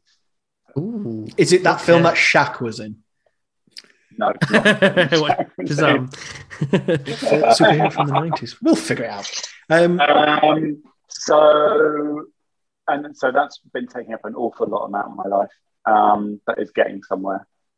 Then I'm getting back to my directing career. I'm really trying to work on that. I've got a lovely little contained horror film about a musician going mad, doing an album that's he's one of those sort of sampling. He samples the sounds around him, and he's sampling the sounds of his unborn baby growing inside his girlfriend's womb, and it just all goes a bit crazy. Well, that is It right. feels a bit like a sort of Polanski apartment trilogy, film. Yeah. And Where are you along the process on that one? I'm supposed to have a script. My script writing friend. Like you're listening to this. Where the fuck is my Listen, script? I charge almost no money at all. So if you need if you need an experienced if you just script keep doctor, let me know. If you keep him in Foster's, I'm sure he'll be fine. Or even Galahad, the little version of mine. And then there's a bit more. There's another film I've been working on for a bit called May We Bring Hope, which is kind of social satire, but it's about a manufacturing cooperative that kind of gets eaten from the inside by a multi-level marketing company that produces productivity pills, and it's like a real kind of horror, social horror, and it just goes really that sounds interesting. badly. Lots of irons in the fire then. I keep myself quite busy. Still manage to get into quite a lot of trouble, but do. That sounds great. So we keep plodding on. Well, we look forward to seeing those projects and getting you on many more times for these various projects. What film was it that you said you hadn't seen? 300. 300 Legally Blonde. Yeah, you can come and watch Legally Blonde 2. Yeah, we'll get an actual director to watch a Zack Snyder film. I should probably live stream it as my reaction. They do reaction videos. Yeah, you just do a sped up, shrink it down for 2 minutes long, and me just going. I like it. To be fair, I actually quite like 300. There's some of his films he goes off in a direction I can't follow, but there's a couple of them that he does, and I enjoy. I really wanted to Sucker Punch. I never watched that. I heard it was bad. Sucker Punch that are brilliant, and then so much of it's strike. Anyway. See, I'm one of these people who actually quite likes Watchmen, and I know that a lot of people hate that, but I think they did the ending. I think the ending in Watchmen is better than the comic book ending. It's different, I think. I think it makes more sense that it's Dr. Manhattan's energies. It makes more sense I was like, oh right, I get it. But I have to say, what did you think of the series? That was really good. It was really good. Who wrote that? I think it's someone who was, I can't remember who was involved, like the showrunner, but it's somebody who's had a bit of a sketchy track record. And they nailed that one. They did, yeah. But they said they weren't going to do. He said he wasn't going to do a second series. So if they were going to make a second series, he's not going to be involved. He said, I can't remember who was that. That's no. I can't. Oh, is it? Oh, the same guy who did Legion. Was it that guy? Hang on, I'll tell you exactly. I watched the first series of Legion, by the way. Legion was very good. I never watched the second one though. I never got around to it. The first season is amazing. The second season is weird and occasionally interesting, and I think the third series is Marvel does jazz. Marvel does jazz. That'd be interesting. It's just giving me the writers. It's not giving me the Damon Lindelof. That's it. That's who I'm. Lost fame. Obviously, what happened? Lost. Yeah, obviously, what happened with Lost?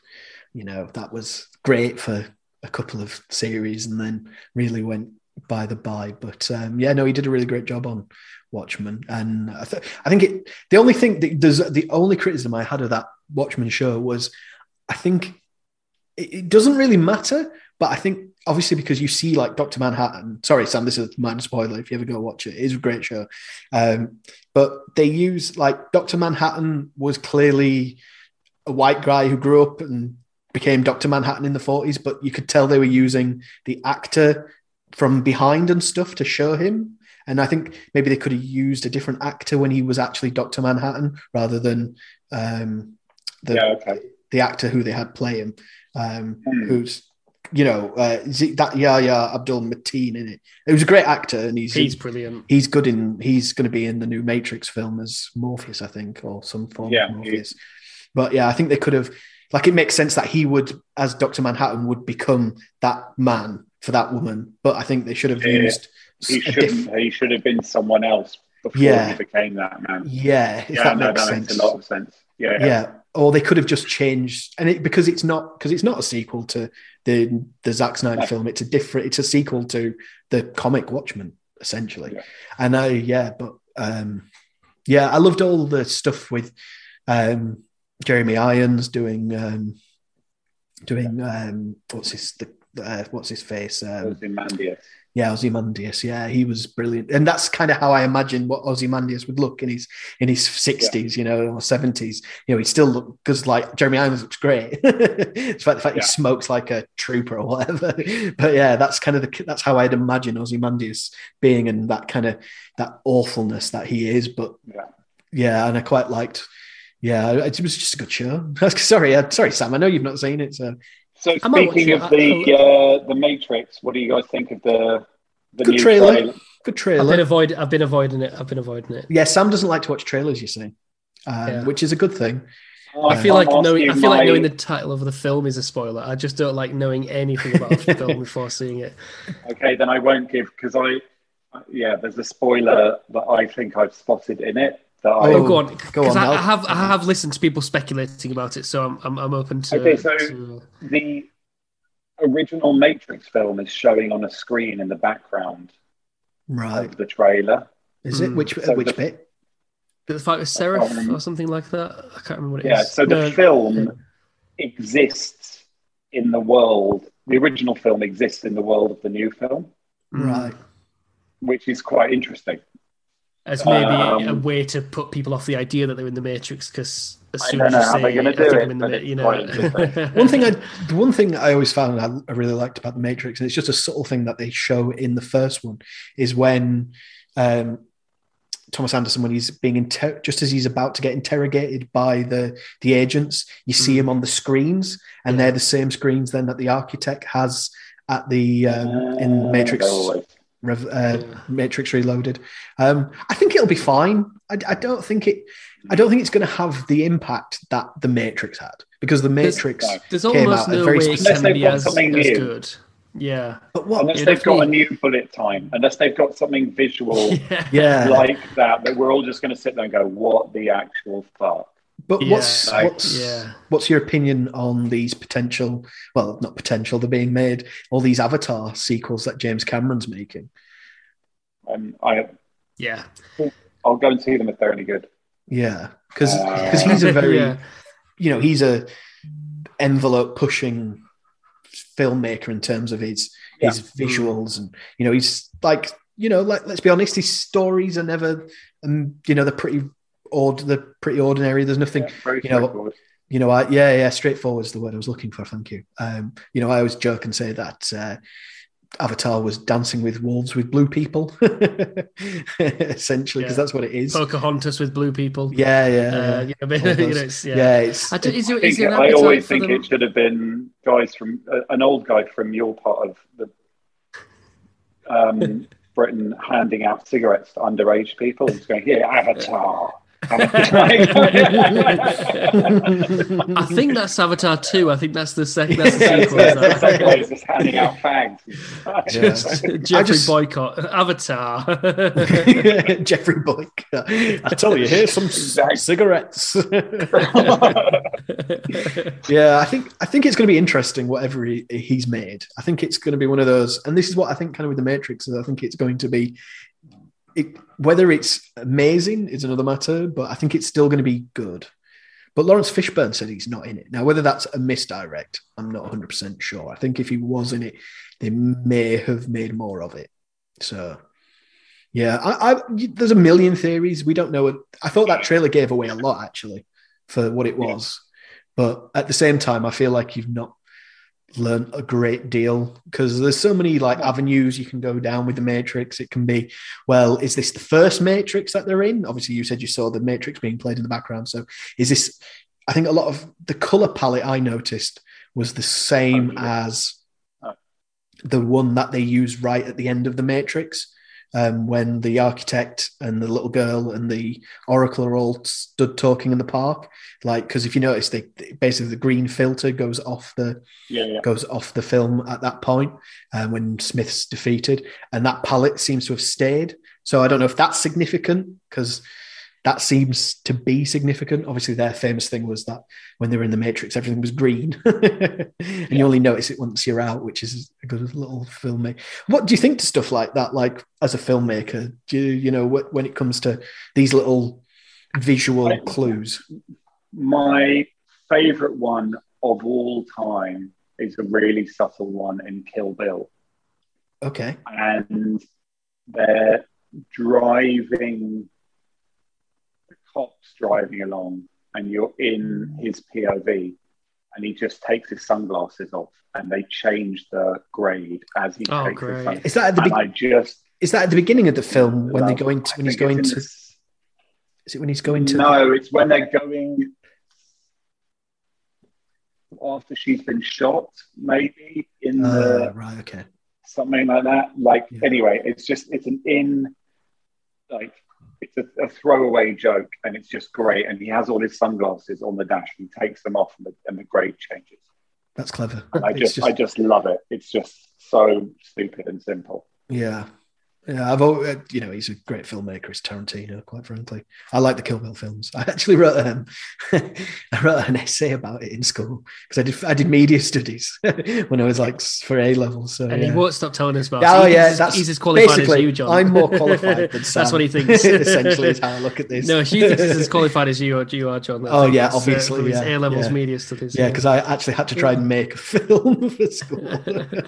We made a sitcom. It was very funny. But do you know something I really like about that film is they do a over the head shot when she's walking through the club, and it's just one of these things where it's like why the camera doesn't need to do that, but it does it anyway. It's one of these really strange, like almost unnecessary shots, but it's just, I always like stuff like that. I always like it when you see a director put their sort of slant on things.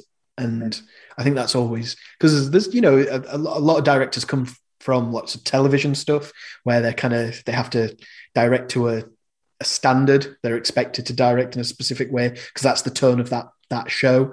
And then when they're given films of their own, sometimes they don't really express themselves maybe with the camera. But that's what I noticed. Maybe they express themselves in a million other ways that I haven't even noticed. Yeah. I mean, that's what I thought about watching Hippopotamus today. I was like, oh yeah, there's a lot of quite static stuff here, and there's a lot of people talking at each other, and it isn't a very expressive camera. I think if I made the film again today, that's probably one of the things I'd really focus on improving is getting a bit more of that dynamism going, because it's really quite static. There are some nice sort of locked off shots that have nice things going on in them and things develop, but like in terms of camera movement, I don't think it was you've been very generous with your time, John. It's been an indeed. Absolute pleasure talking to you. Yeah. And I mean, you don't necessarily have to agree to this, but in my head, you've agreed to it already. You've got to come back on in the future when you've made do Legally Blonde. Either to do Legally Blonde, or maybe when you've made the films you're working on. That's what we need, Sam. We need a tame filmmaker, so we can you can just tell us all the bullshit that we're talking. And you think I'm tame? Yeah. Anyway, cool, but it's been a pleasure, really, John. Thank you very much. Thank you for coming on. Yeah, nice talking to you. Take care, John. Take care. Thank you. Bye now. Bye.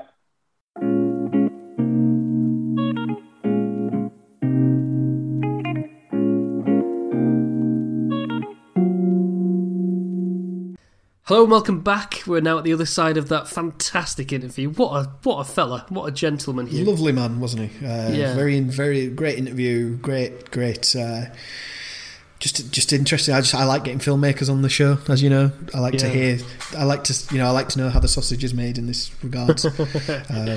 That was wonderful, and John, if you're listening, thank you so much for giving so generously of your time. Yes, as we know from the number of projects you're working on, you're a very busy man. A million thank yous. We're now going to get into Hugh's views. Now, Hugh, I don't want your view of the film to be too coloured by how lovely that was and how insightful and so on that was. Hopefully, you don't hate the film right now. What I want to know is Hugh's views. What did you like about 2017's The before we spoke to the director, I really liked this film, but now I hate it. No, I'm joking. So what did I like about this film? It's a really great script. We spoke about it in the interview. It's almost lyrical at times, and I imagine a lot of that's to do with Stephen Fry as well in his novelization, his novelization of the film Hippopotamus. Yeah, he's novelized it. Yeah, his novel. But as John said, it was a lot of. There was it went through a few hands as well for the writing. So they've all, the old joke is nothing great ever gets written by committee. But in this case, a few people have worked on it and written stuff, and I really liked that aspect to it. And I said before when you were telling about us what you liked about it, it's a very English film. There's an Englishness to this that I quite enjoy that sometimes. I think it's quite interesting because this isn't.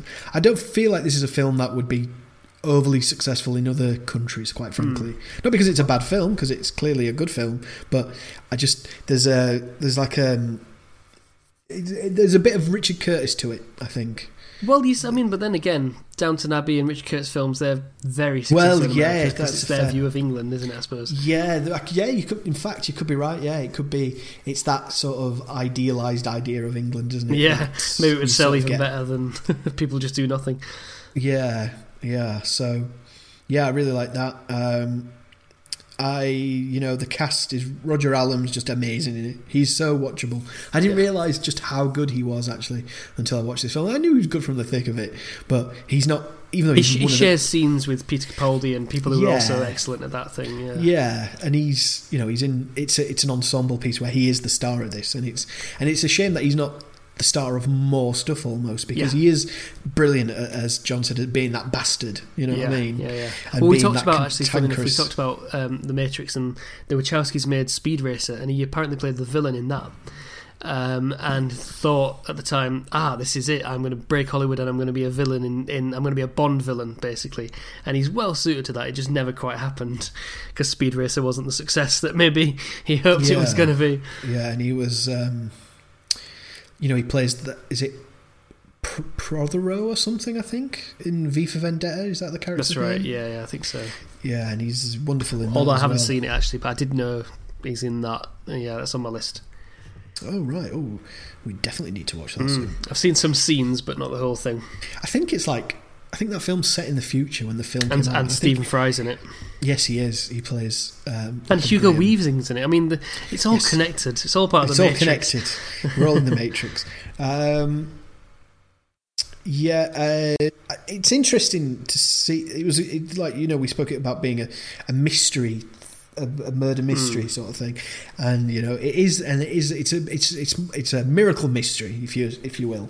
And it was interesting because obviously I know Stephen Fry's thoughts on God and religion. For him to investigate something like miracles, and for these characters to all think that something tremendous has happened and that this boy can heal them and stuff like that, and I kind of like that. And I was like, where's this going to go? I was interested to see where it was going to go, and I had the sneaking suspicion that it was going to be that it was all bullshit. Yeah. As you do. But I just like the way it went there, and then and like I said in the interview, when the penny drops, that you realise that, this kid's just a very sensitive young man who wants to have sex. A sensitive, repressed young man. Yeah, and he's willing to shag anything because he thinks his seed is special. Again, who amongst us hasn't thought that? Yeah, and yeah, and there is and a good film does shock you a little bit in terms of like things that happen in it when when Roger Allam's character finds him after following him and the young girl into the woods, and then he's just getting a blowjob off her because she's like, my seed will make you beautiful, what a mum wants, basically. And then obviously the montage with the horse and things like that, really funny.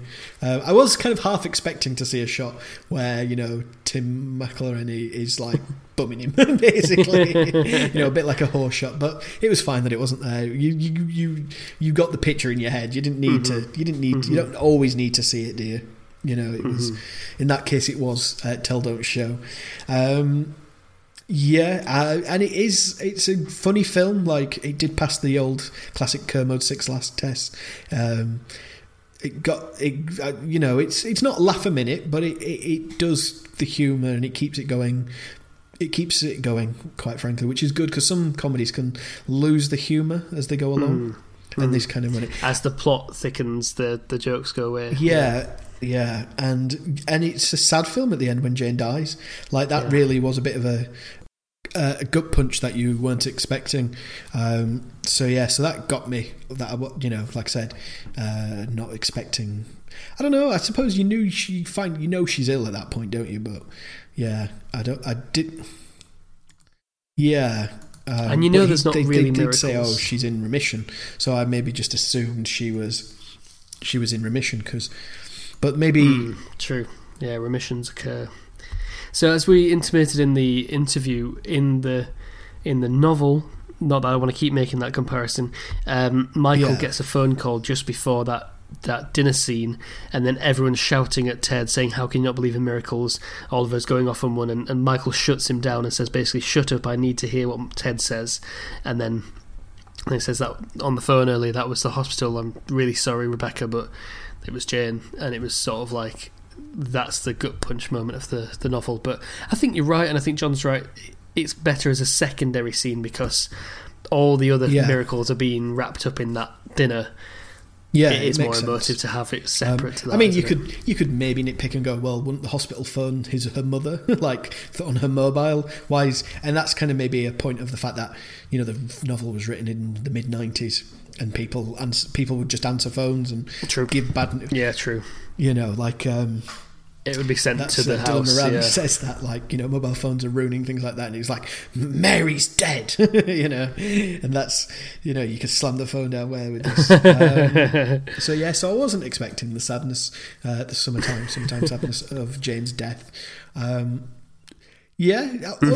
it's a solid film. Funnier than expected. The voiceover work in it is some of the best narration of a film I think I've seen in a film. I'm trying to think, it's right up there with the Shawshank Redemption in terms of its iconic voiceovering. It's interesting, we had Angela's Ashes on last week, and that to me was a solid voiceover work, or narration of this story, and then you do this and you're just like, the lines the character comes out with are just amazing. When he's in the voiceover, and a couple of them are in my favourite lines bit that I'm going to go into later, so I'm not going to spoil them here. There are so many lines, it's almost hard to appreciate because I'd heard them so many times, how fresh and interesting and inventive, and the swearing and the feeling 12 types of dick and all that sort of stuff. It is in terms very of what I didn't Fry, like, not a lot really. There was not a lot to criticise. It seemed, like I said, solid film, solid comedy, good cast, well cast. Roger Allam, like I said, he's very, very watchable as this character. There's nothing. What did you say beforehand as criticisms I might have had? Oh, well, I thought potentially the use of narration could be a problem. Obviously, that wasn't. And then it maybe was a bit too jaunty, a little bit lightweight sometimes. No, but that's the tone of the film, I feel. And I think that tone, and then it works. You do feel something when Jane dies because of the tone. You wouldn't feel that if it was a bleak and miserable film. That's true. Do you know what I mean? Or if it wasn't, I don't know, other tone you would do if it. It sets its tone out in a way that you understand it's a comedy. It's not like you could have made this like a miracle mystery film, so to speak, and had it a lot more serious, and had this narrator who was, making jokes, but then he's talking about different things, or because it's very dark. Really, when you if you were to explain to somebody what happens in it, they wouldn't go, "Oh, that's obviously a knockabout 90-minute comedy." No. I mean, ultimately, a boy gets buggered. I'm pretty sure the boy buggers the man, actually. Oh, sorry. A man buggers a boy. A boy buggers a man. And a dying girl is shagged as well. And a horse is also very shagged. much. And a young girl who is manipulated into giving a blowjob as well. So there's lots of sex crimes. Quite honestly. And maybe, the only thing I wrote down here really was, and maybe it's just me being slack, like sometimes you don't notice these things until someone points them out or until you watch it again. I'm not entirely sure why it's called the hippopotamus. Oh yeah, so he is the hippopotamus, sure Ted Wallace. Yeah, it has it at the very start of the film, and I'm opening the novel as we speak. The sort of foreword is a quote from the poem The Hippopotamus by T.S. Eliot, which is the broad-backed hippopotamus rests on his belly in the mud. Although he seems so firm to us, he is merely flesh and blood. And Oliver refers to Ted as the hippopotamus. I saw that. Yeah, and I thought, was that something to do with one of these creatures that's a bit lumbering on land, but once they're in the water, they're graceful? And, is that like a metaphor for his, like, he's like lumbering around at this house trying to figure out what's going on, but his poetry and his heart still graceful, but it's, he's not able to express himself because he's not in the right frame of mind like the hippopotamus would be once they're in the water, that kind of way. Probably something in that, to be fair. Yeah, I mean, it's probably not completely stupid. English. No, I think that makes a lot of sense. I think the only thing I would have changed maybe, and it's hard when it's a book and it's got a title, but I don't think I would have called it The Hippopotamus. That's my only. It's probably harder to sell with that title. Yeah, because it doesn't really tell you anything about what's in there. There's not actually a hippopotamus in the film, for example.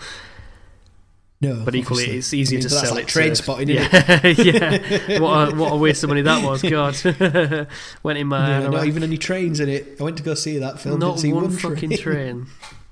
Lots of heroin. Yeah. But yeah, I'm going to try and get through this as quick because obviously we've got the interview attached to this, so I don't want it to be like a 3 hour. I mean, we're knocking episode. on for that, aren't we? At this point, we will be. Yeah, this is probably like 2.5, maybe 2 hours in at least. So yeah, that's it. There was no real criticisms. I had fun with it. I laughed at it. I got emotional when Jane died, which I think is good side. We spoke to the filmmaker. It's good that he got the reaction he wanted from his audience. Yeah, that's what they were aiming for, wasn't it? So I suppose that leads us nicely into favourite scene. So my favourite scene, there's some good ones in this, but I think it was the theatre scene at the beginning because it's just so.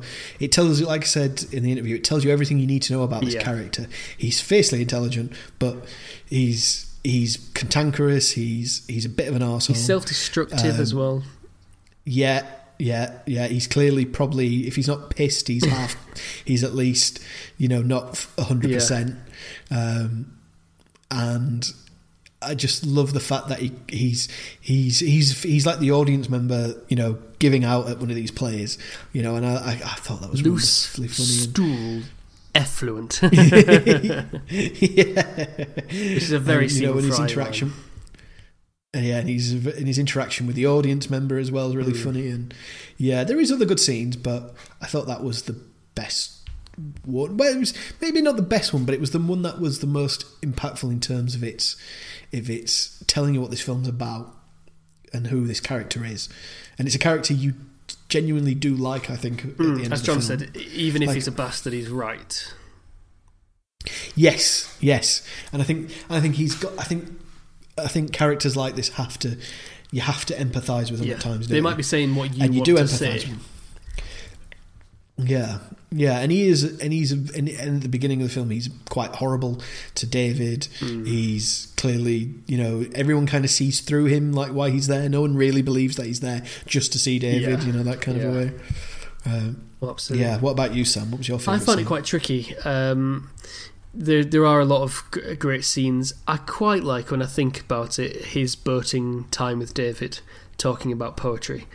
And David goes on about, Wordsworth and so on, and he says, no, I think, and it's kind of tied to one or two other scenes where basically saying that poetry isn't just this thing about nature and spirituality and so on. These are people with flesh and blood and getting their hands dirty in life, which I really like.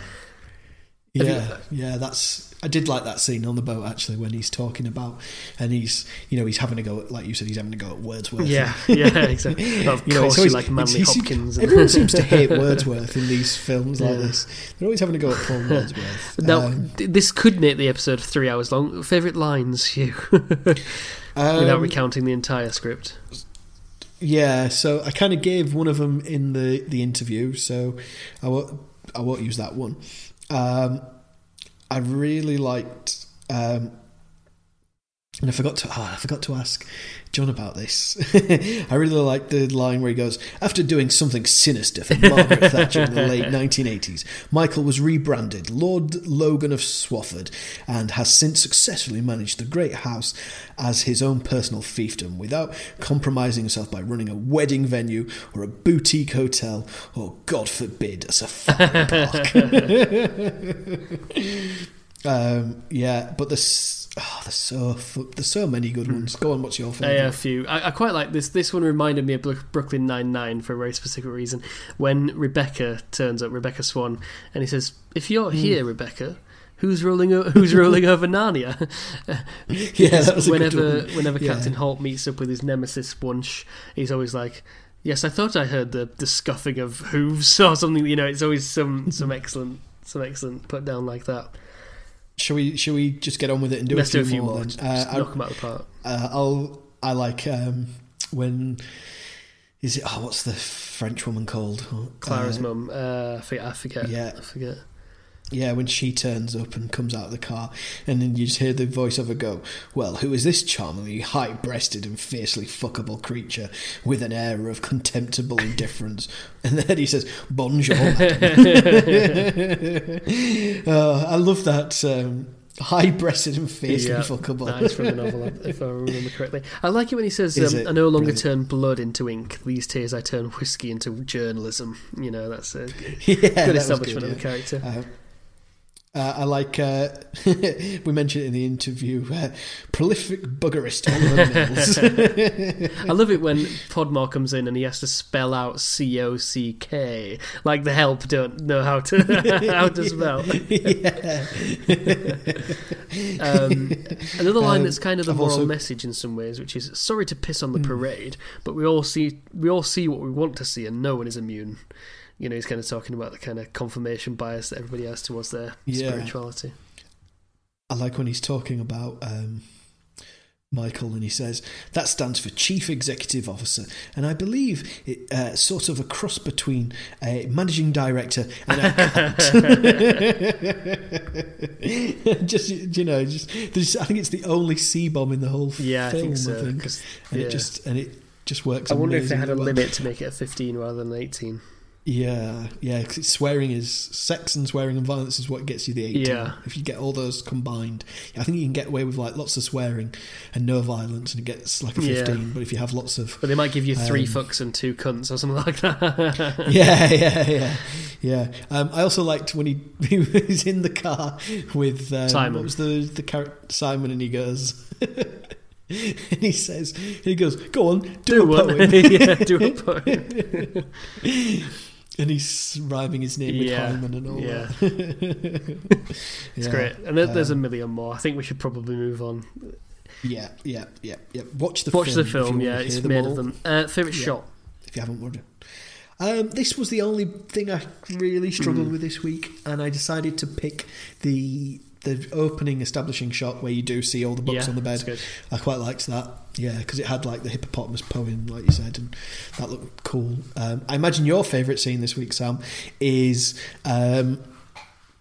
Is it looking down the bath at Roger staring Allam's up his taint? Yeah, that was obviously in my top 3. Yeah, I think John was right to be self-reflective in that if he was to do it again, he would make it a more expressive camera. There's not as many shots that are used frame, I think, in this film, but there's lots of great sets and things on screen. What I really like, just for the sort of beauty of the shot, was when he's out around 5 a.m.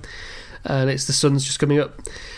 There's a couple of very nice shots there where he's kicking the bucket. I think sometimes comedy does struggle with its cinematography in terms of, because it can't be taking itself too seriously with all these like light pastel shots and stuff. I think Mel Brooks summed it up the best by saying, if I'm making a film, I want you to see the back. I want you to see the background. Yeah, just pointing the camera at funny people doing funny things, and it's not there to do that sort of. It's not an A24 sort of film, so there's not necessarily criticism. Could you imagine if A24 tried to do a comedy? Yeah, well, have they done a comedy? That'd be interesting. They probably have, but I don't think it's like an A24 film that'd be like I don't know. That's like that sort of thing that I suppose something like Swiss Army Man is their version of a comedy, isn't it? Yeah, probably. And even that's fucking bleak. So, interesting. So that's our stuff. We're going to go for one final break, Hugh, and we'll get some critics, your rating, and a little quizzy quiz about Hippopotamus, and we'll find out what we're going to do next week. Join us after the break. Ooh, exciting.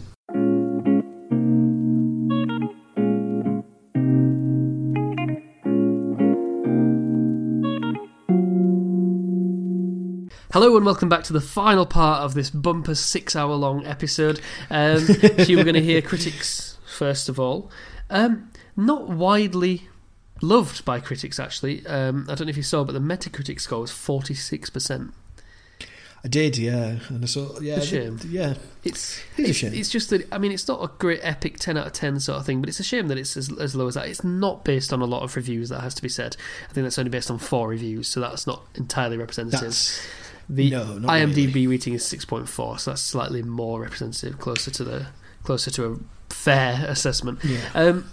Go on then, give us a critic. Mike McCahill in The Guardian gave it 3 stars out of 5, and he said it's a slight limitation that neither Wallace nor the audience really knows what he's investigating. We're mostly watching Allam scowling at the eccentrics passing through his eyeline, but it's still a pleasure and often a joy to watch the star measuring out and savouring Fry's rich wordplay like fingers of scotch. Even when the plotting gets clottered come the final reel, all that's required is for Allam to open his mouth to dispel any nonsense or mediocrity. Has there ever been an actor better suited delivering despairing "fuck me's"? So he liked it. I mean, it was like this film was made for Roger Allam. Like, it just feels like just this weird coincidence that he's perfect for this role. Although I could see a world where Stephen Fry could do it. He could do it, and like, if you listen to the audiobook, he does it. Yeah, but I get what John was saying about him being probably too charming for the role. At the same time, you sort of have to believe that those people have a heart underneath that, and really they're only cantankerous because everyone's so shit. Less fulsome in praise was Tom Huddleston, but not that one. In Time Out gave it 2 stars, which is only 1 star less. I would have been impressed if Tom Huddleston was moonlighting as a multi-talented movie critic. There's no E on the end, so it's probably not. He said, this adaptation of Stephen Fry's comic novel about an ageing alcoholic and his apparently miraculous godson relies so heavily on voiceover that it's practically an audiobook. The supporting cast of British lovies here is lively, but the script is just dull, regurgitating Fry's book in the most lumpen, unimaginative fashion. Oddball plot twists that might have seemed fresh and surprising on the page just come across as crass and silly when spoken aloud, while Allam's horribly overwritten stream of consciousness narration sounds like the boozy ramblings of a judgmental creep. All in all, a most unlikable film. I just don't agree with it. I mean, the voiceover... This isn't a film. This is a film, yes, that is based a lot around its voiceover and narration, but that's because it's good. And it's overwritten in the sense that it's verbose and interesting dialogue. Narration. It's not. He's not using naturalistic dialogue in the same way that most of Stephen Fry's writing, admittedly, does that. I think we can just ignore that review to some extent. Makes me appreciate Stephen Fry even more, actually, because I didn't realise he was actually such a good writer. He genuinely has written. I've not read anything. He's written a few of my favourite novels. I mean, Stars, Tennis Balls. I couldn't recommend highly enough. It's a modern retelling of The Count of Monte Cristo.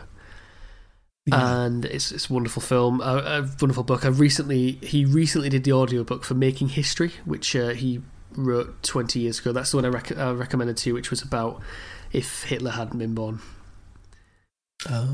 Which is genuinely very, very engaging, very interesting. But critics aside, Hugh, you're the most important rater that I know.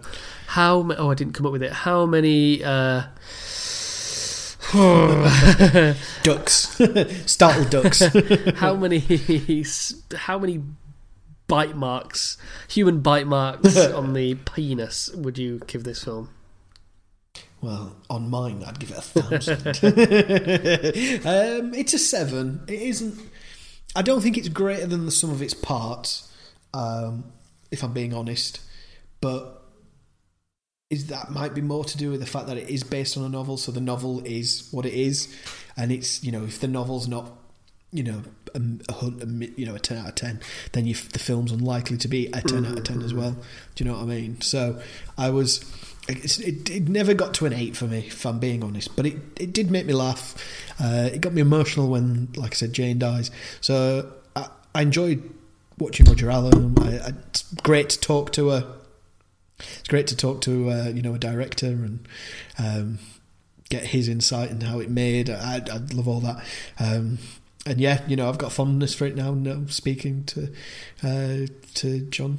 I think that's fair. I think that's absolutely fair. What about yourself? I would say in the same sort of area, 7.5 kind of area, because it does succeed as an adaptation, but it's perhaps a novel that's not.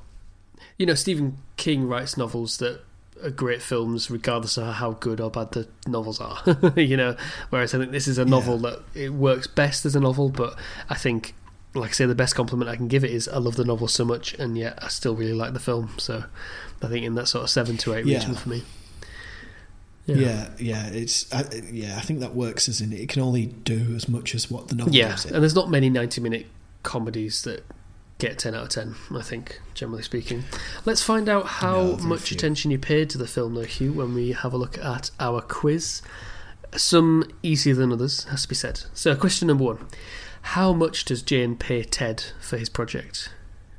Up front, I think she pays him 25,000, and then she says she'll give him another 75,000. Fantastic, very good. So it's 100,000 altogether. So is the answer 100,000? I'll take it. Well done. Yeah, 75. 25. Question 2. What is Oliver suffering from? Is he dying? Of what? No idea. Angina. I didn't catch it. Angina. Oh, has he got angina? Oh, yeah. Where Ted goes down to Podmore and they're talking about the culinary, dietary requirements. Question 3. What type of poisoning do they believe Lilac is suffering from? Or Lilac? Oh, I can't remember the name of the disease. I'm afraid. So they think Lilac's eaten ragwort. Yeah, it's some... Ragwort. Ragwort. I think it's a flower or a plant of some kind. Right, I see. And it just turns out that piss. He eats a glass and got pissed. Hungover and pissed. Question 4. What was the name of Rebecca's TV show that Ted appeared on? Stanza. Well done. Yeah, very pretentious late night intellectual television programming. Yeah. So, someone's seen. What's the show called? It's on. Is it Friday night, the Newsnight review show or something? Yeah. That's very standard. One of those kind of things. Question 5. At the start of the film, Ted says, "I haven't written a poem since what year?" 1987. Well done. Very good. Obviously stood out for you there. So, a classic 3 out of 5. The classic score. That is absolute staple. Indomitable the score. Final, the penultimate question I've got for you, Hugh, is what film are we... Oh, I've got 3 questions for you. Firstly, would you recommend this film? Yes, I would. Good.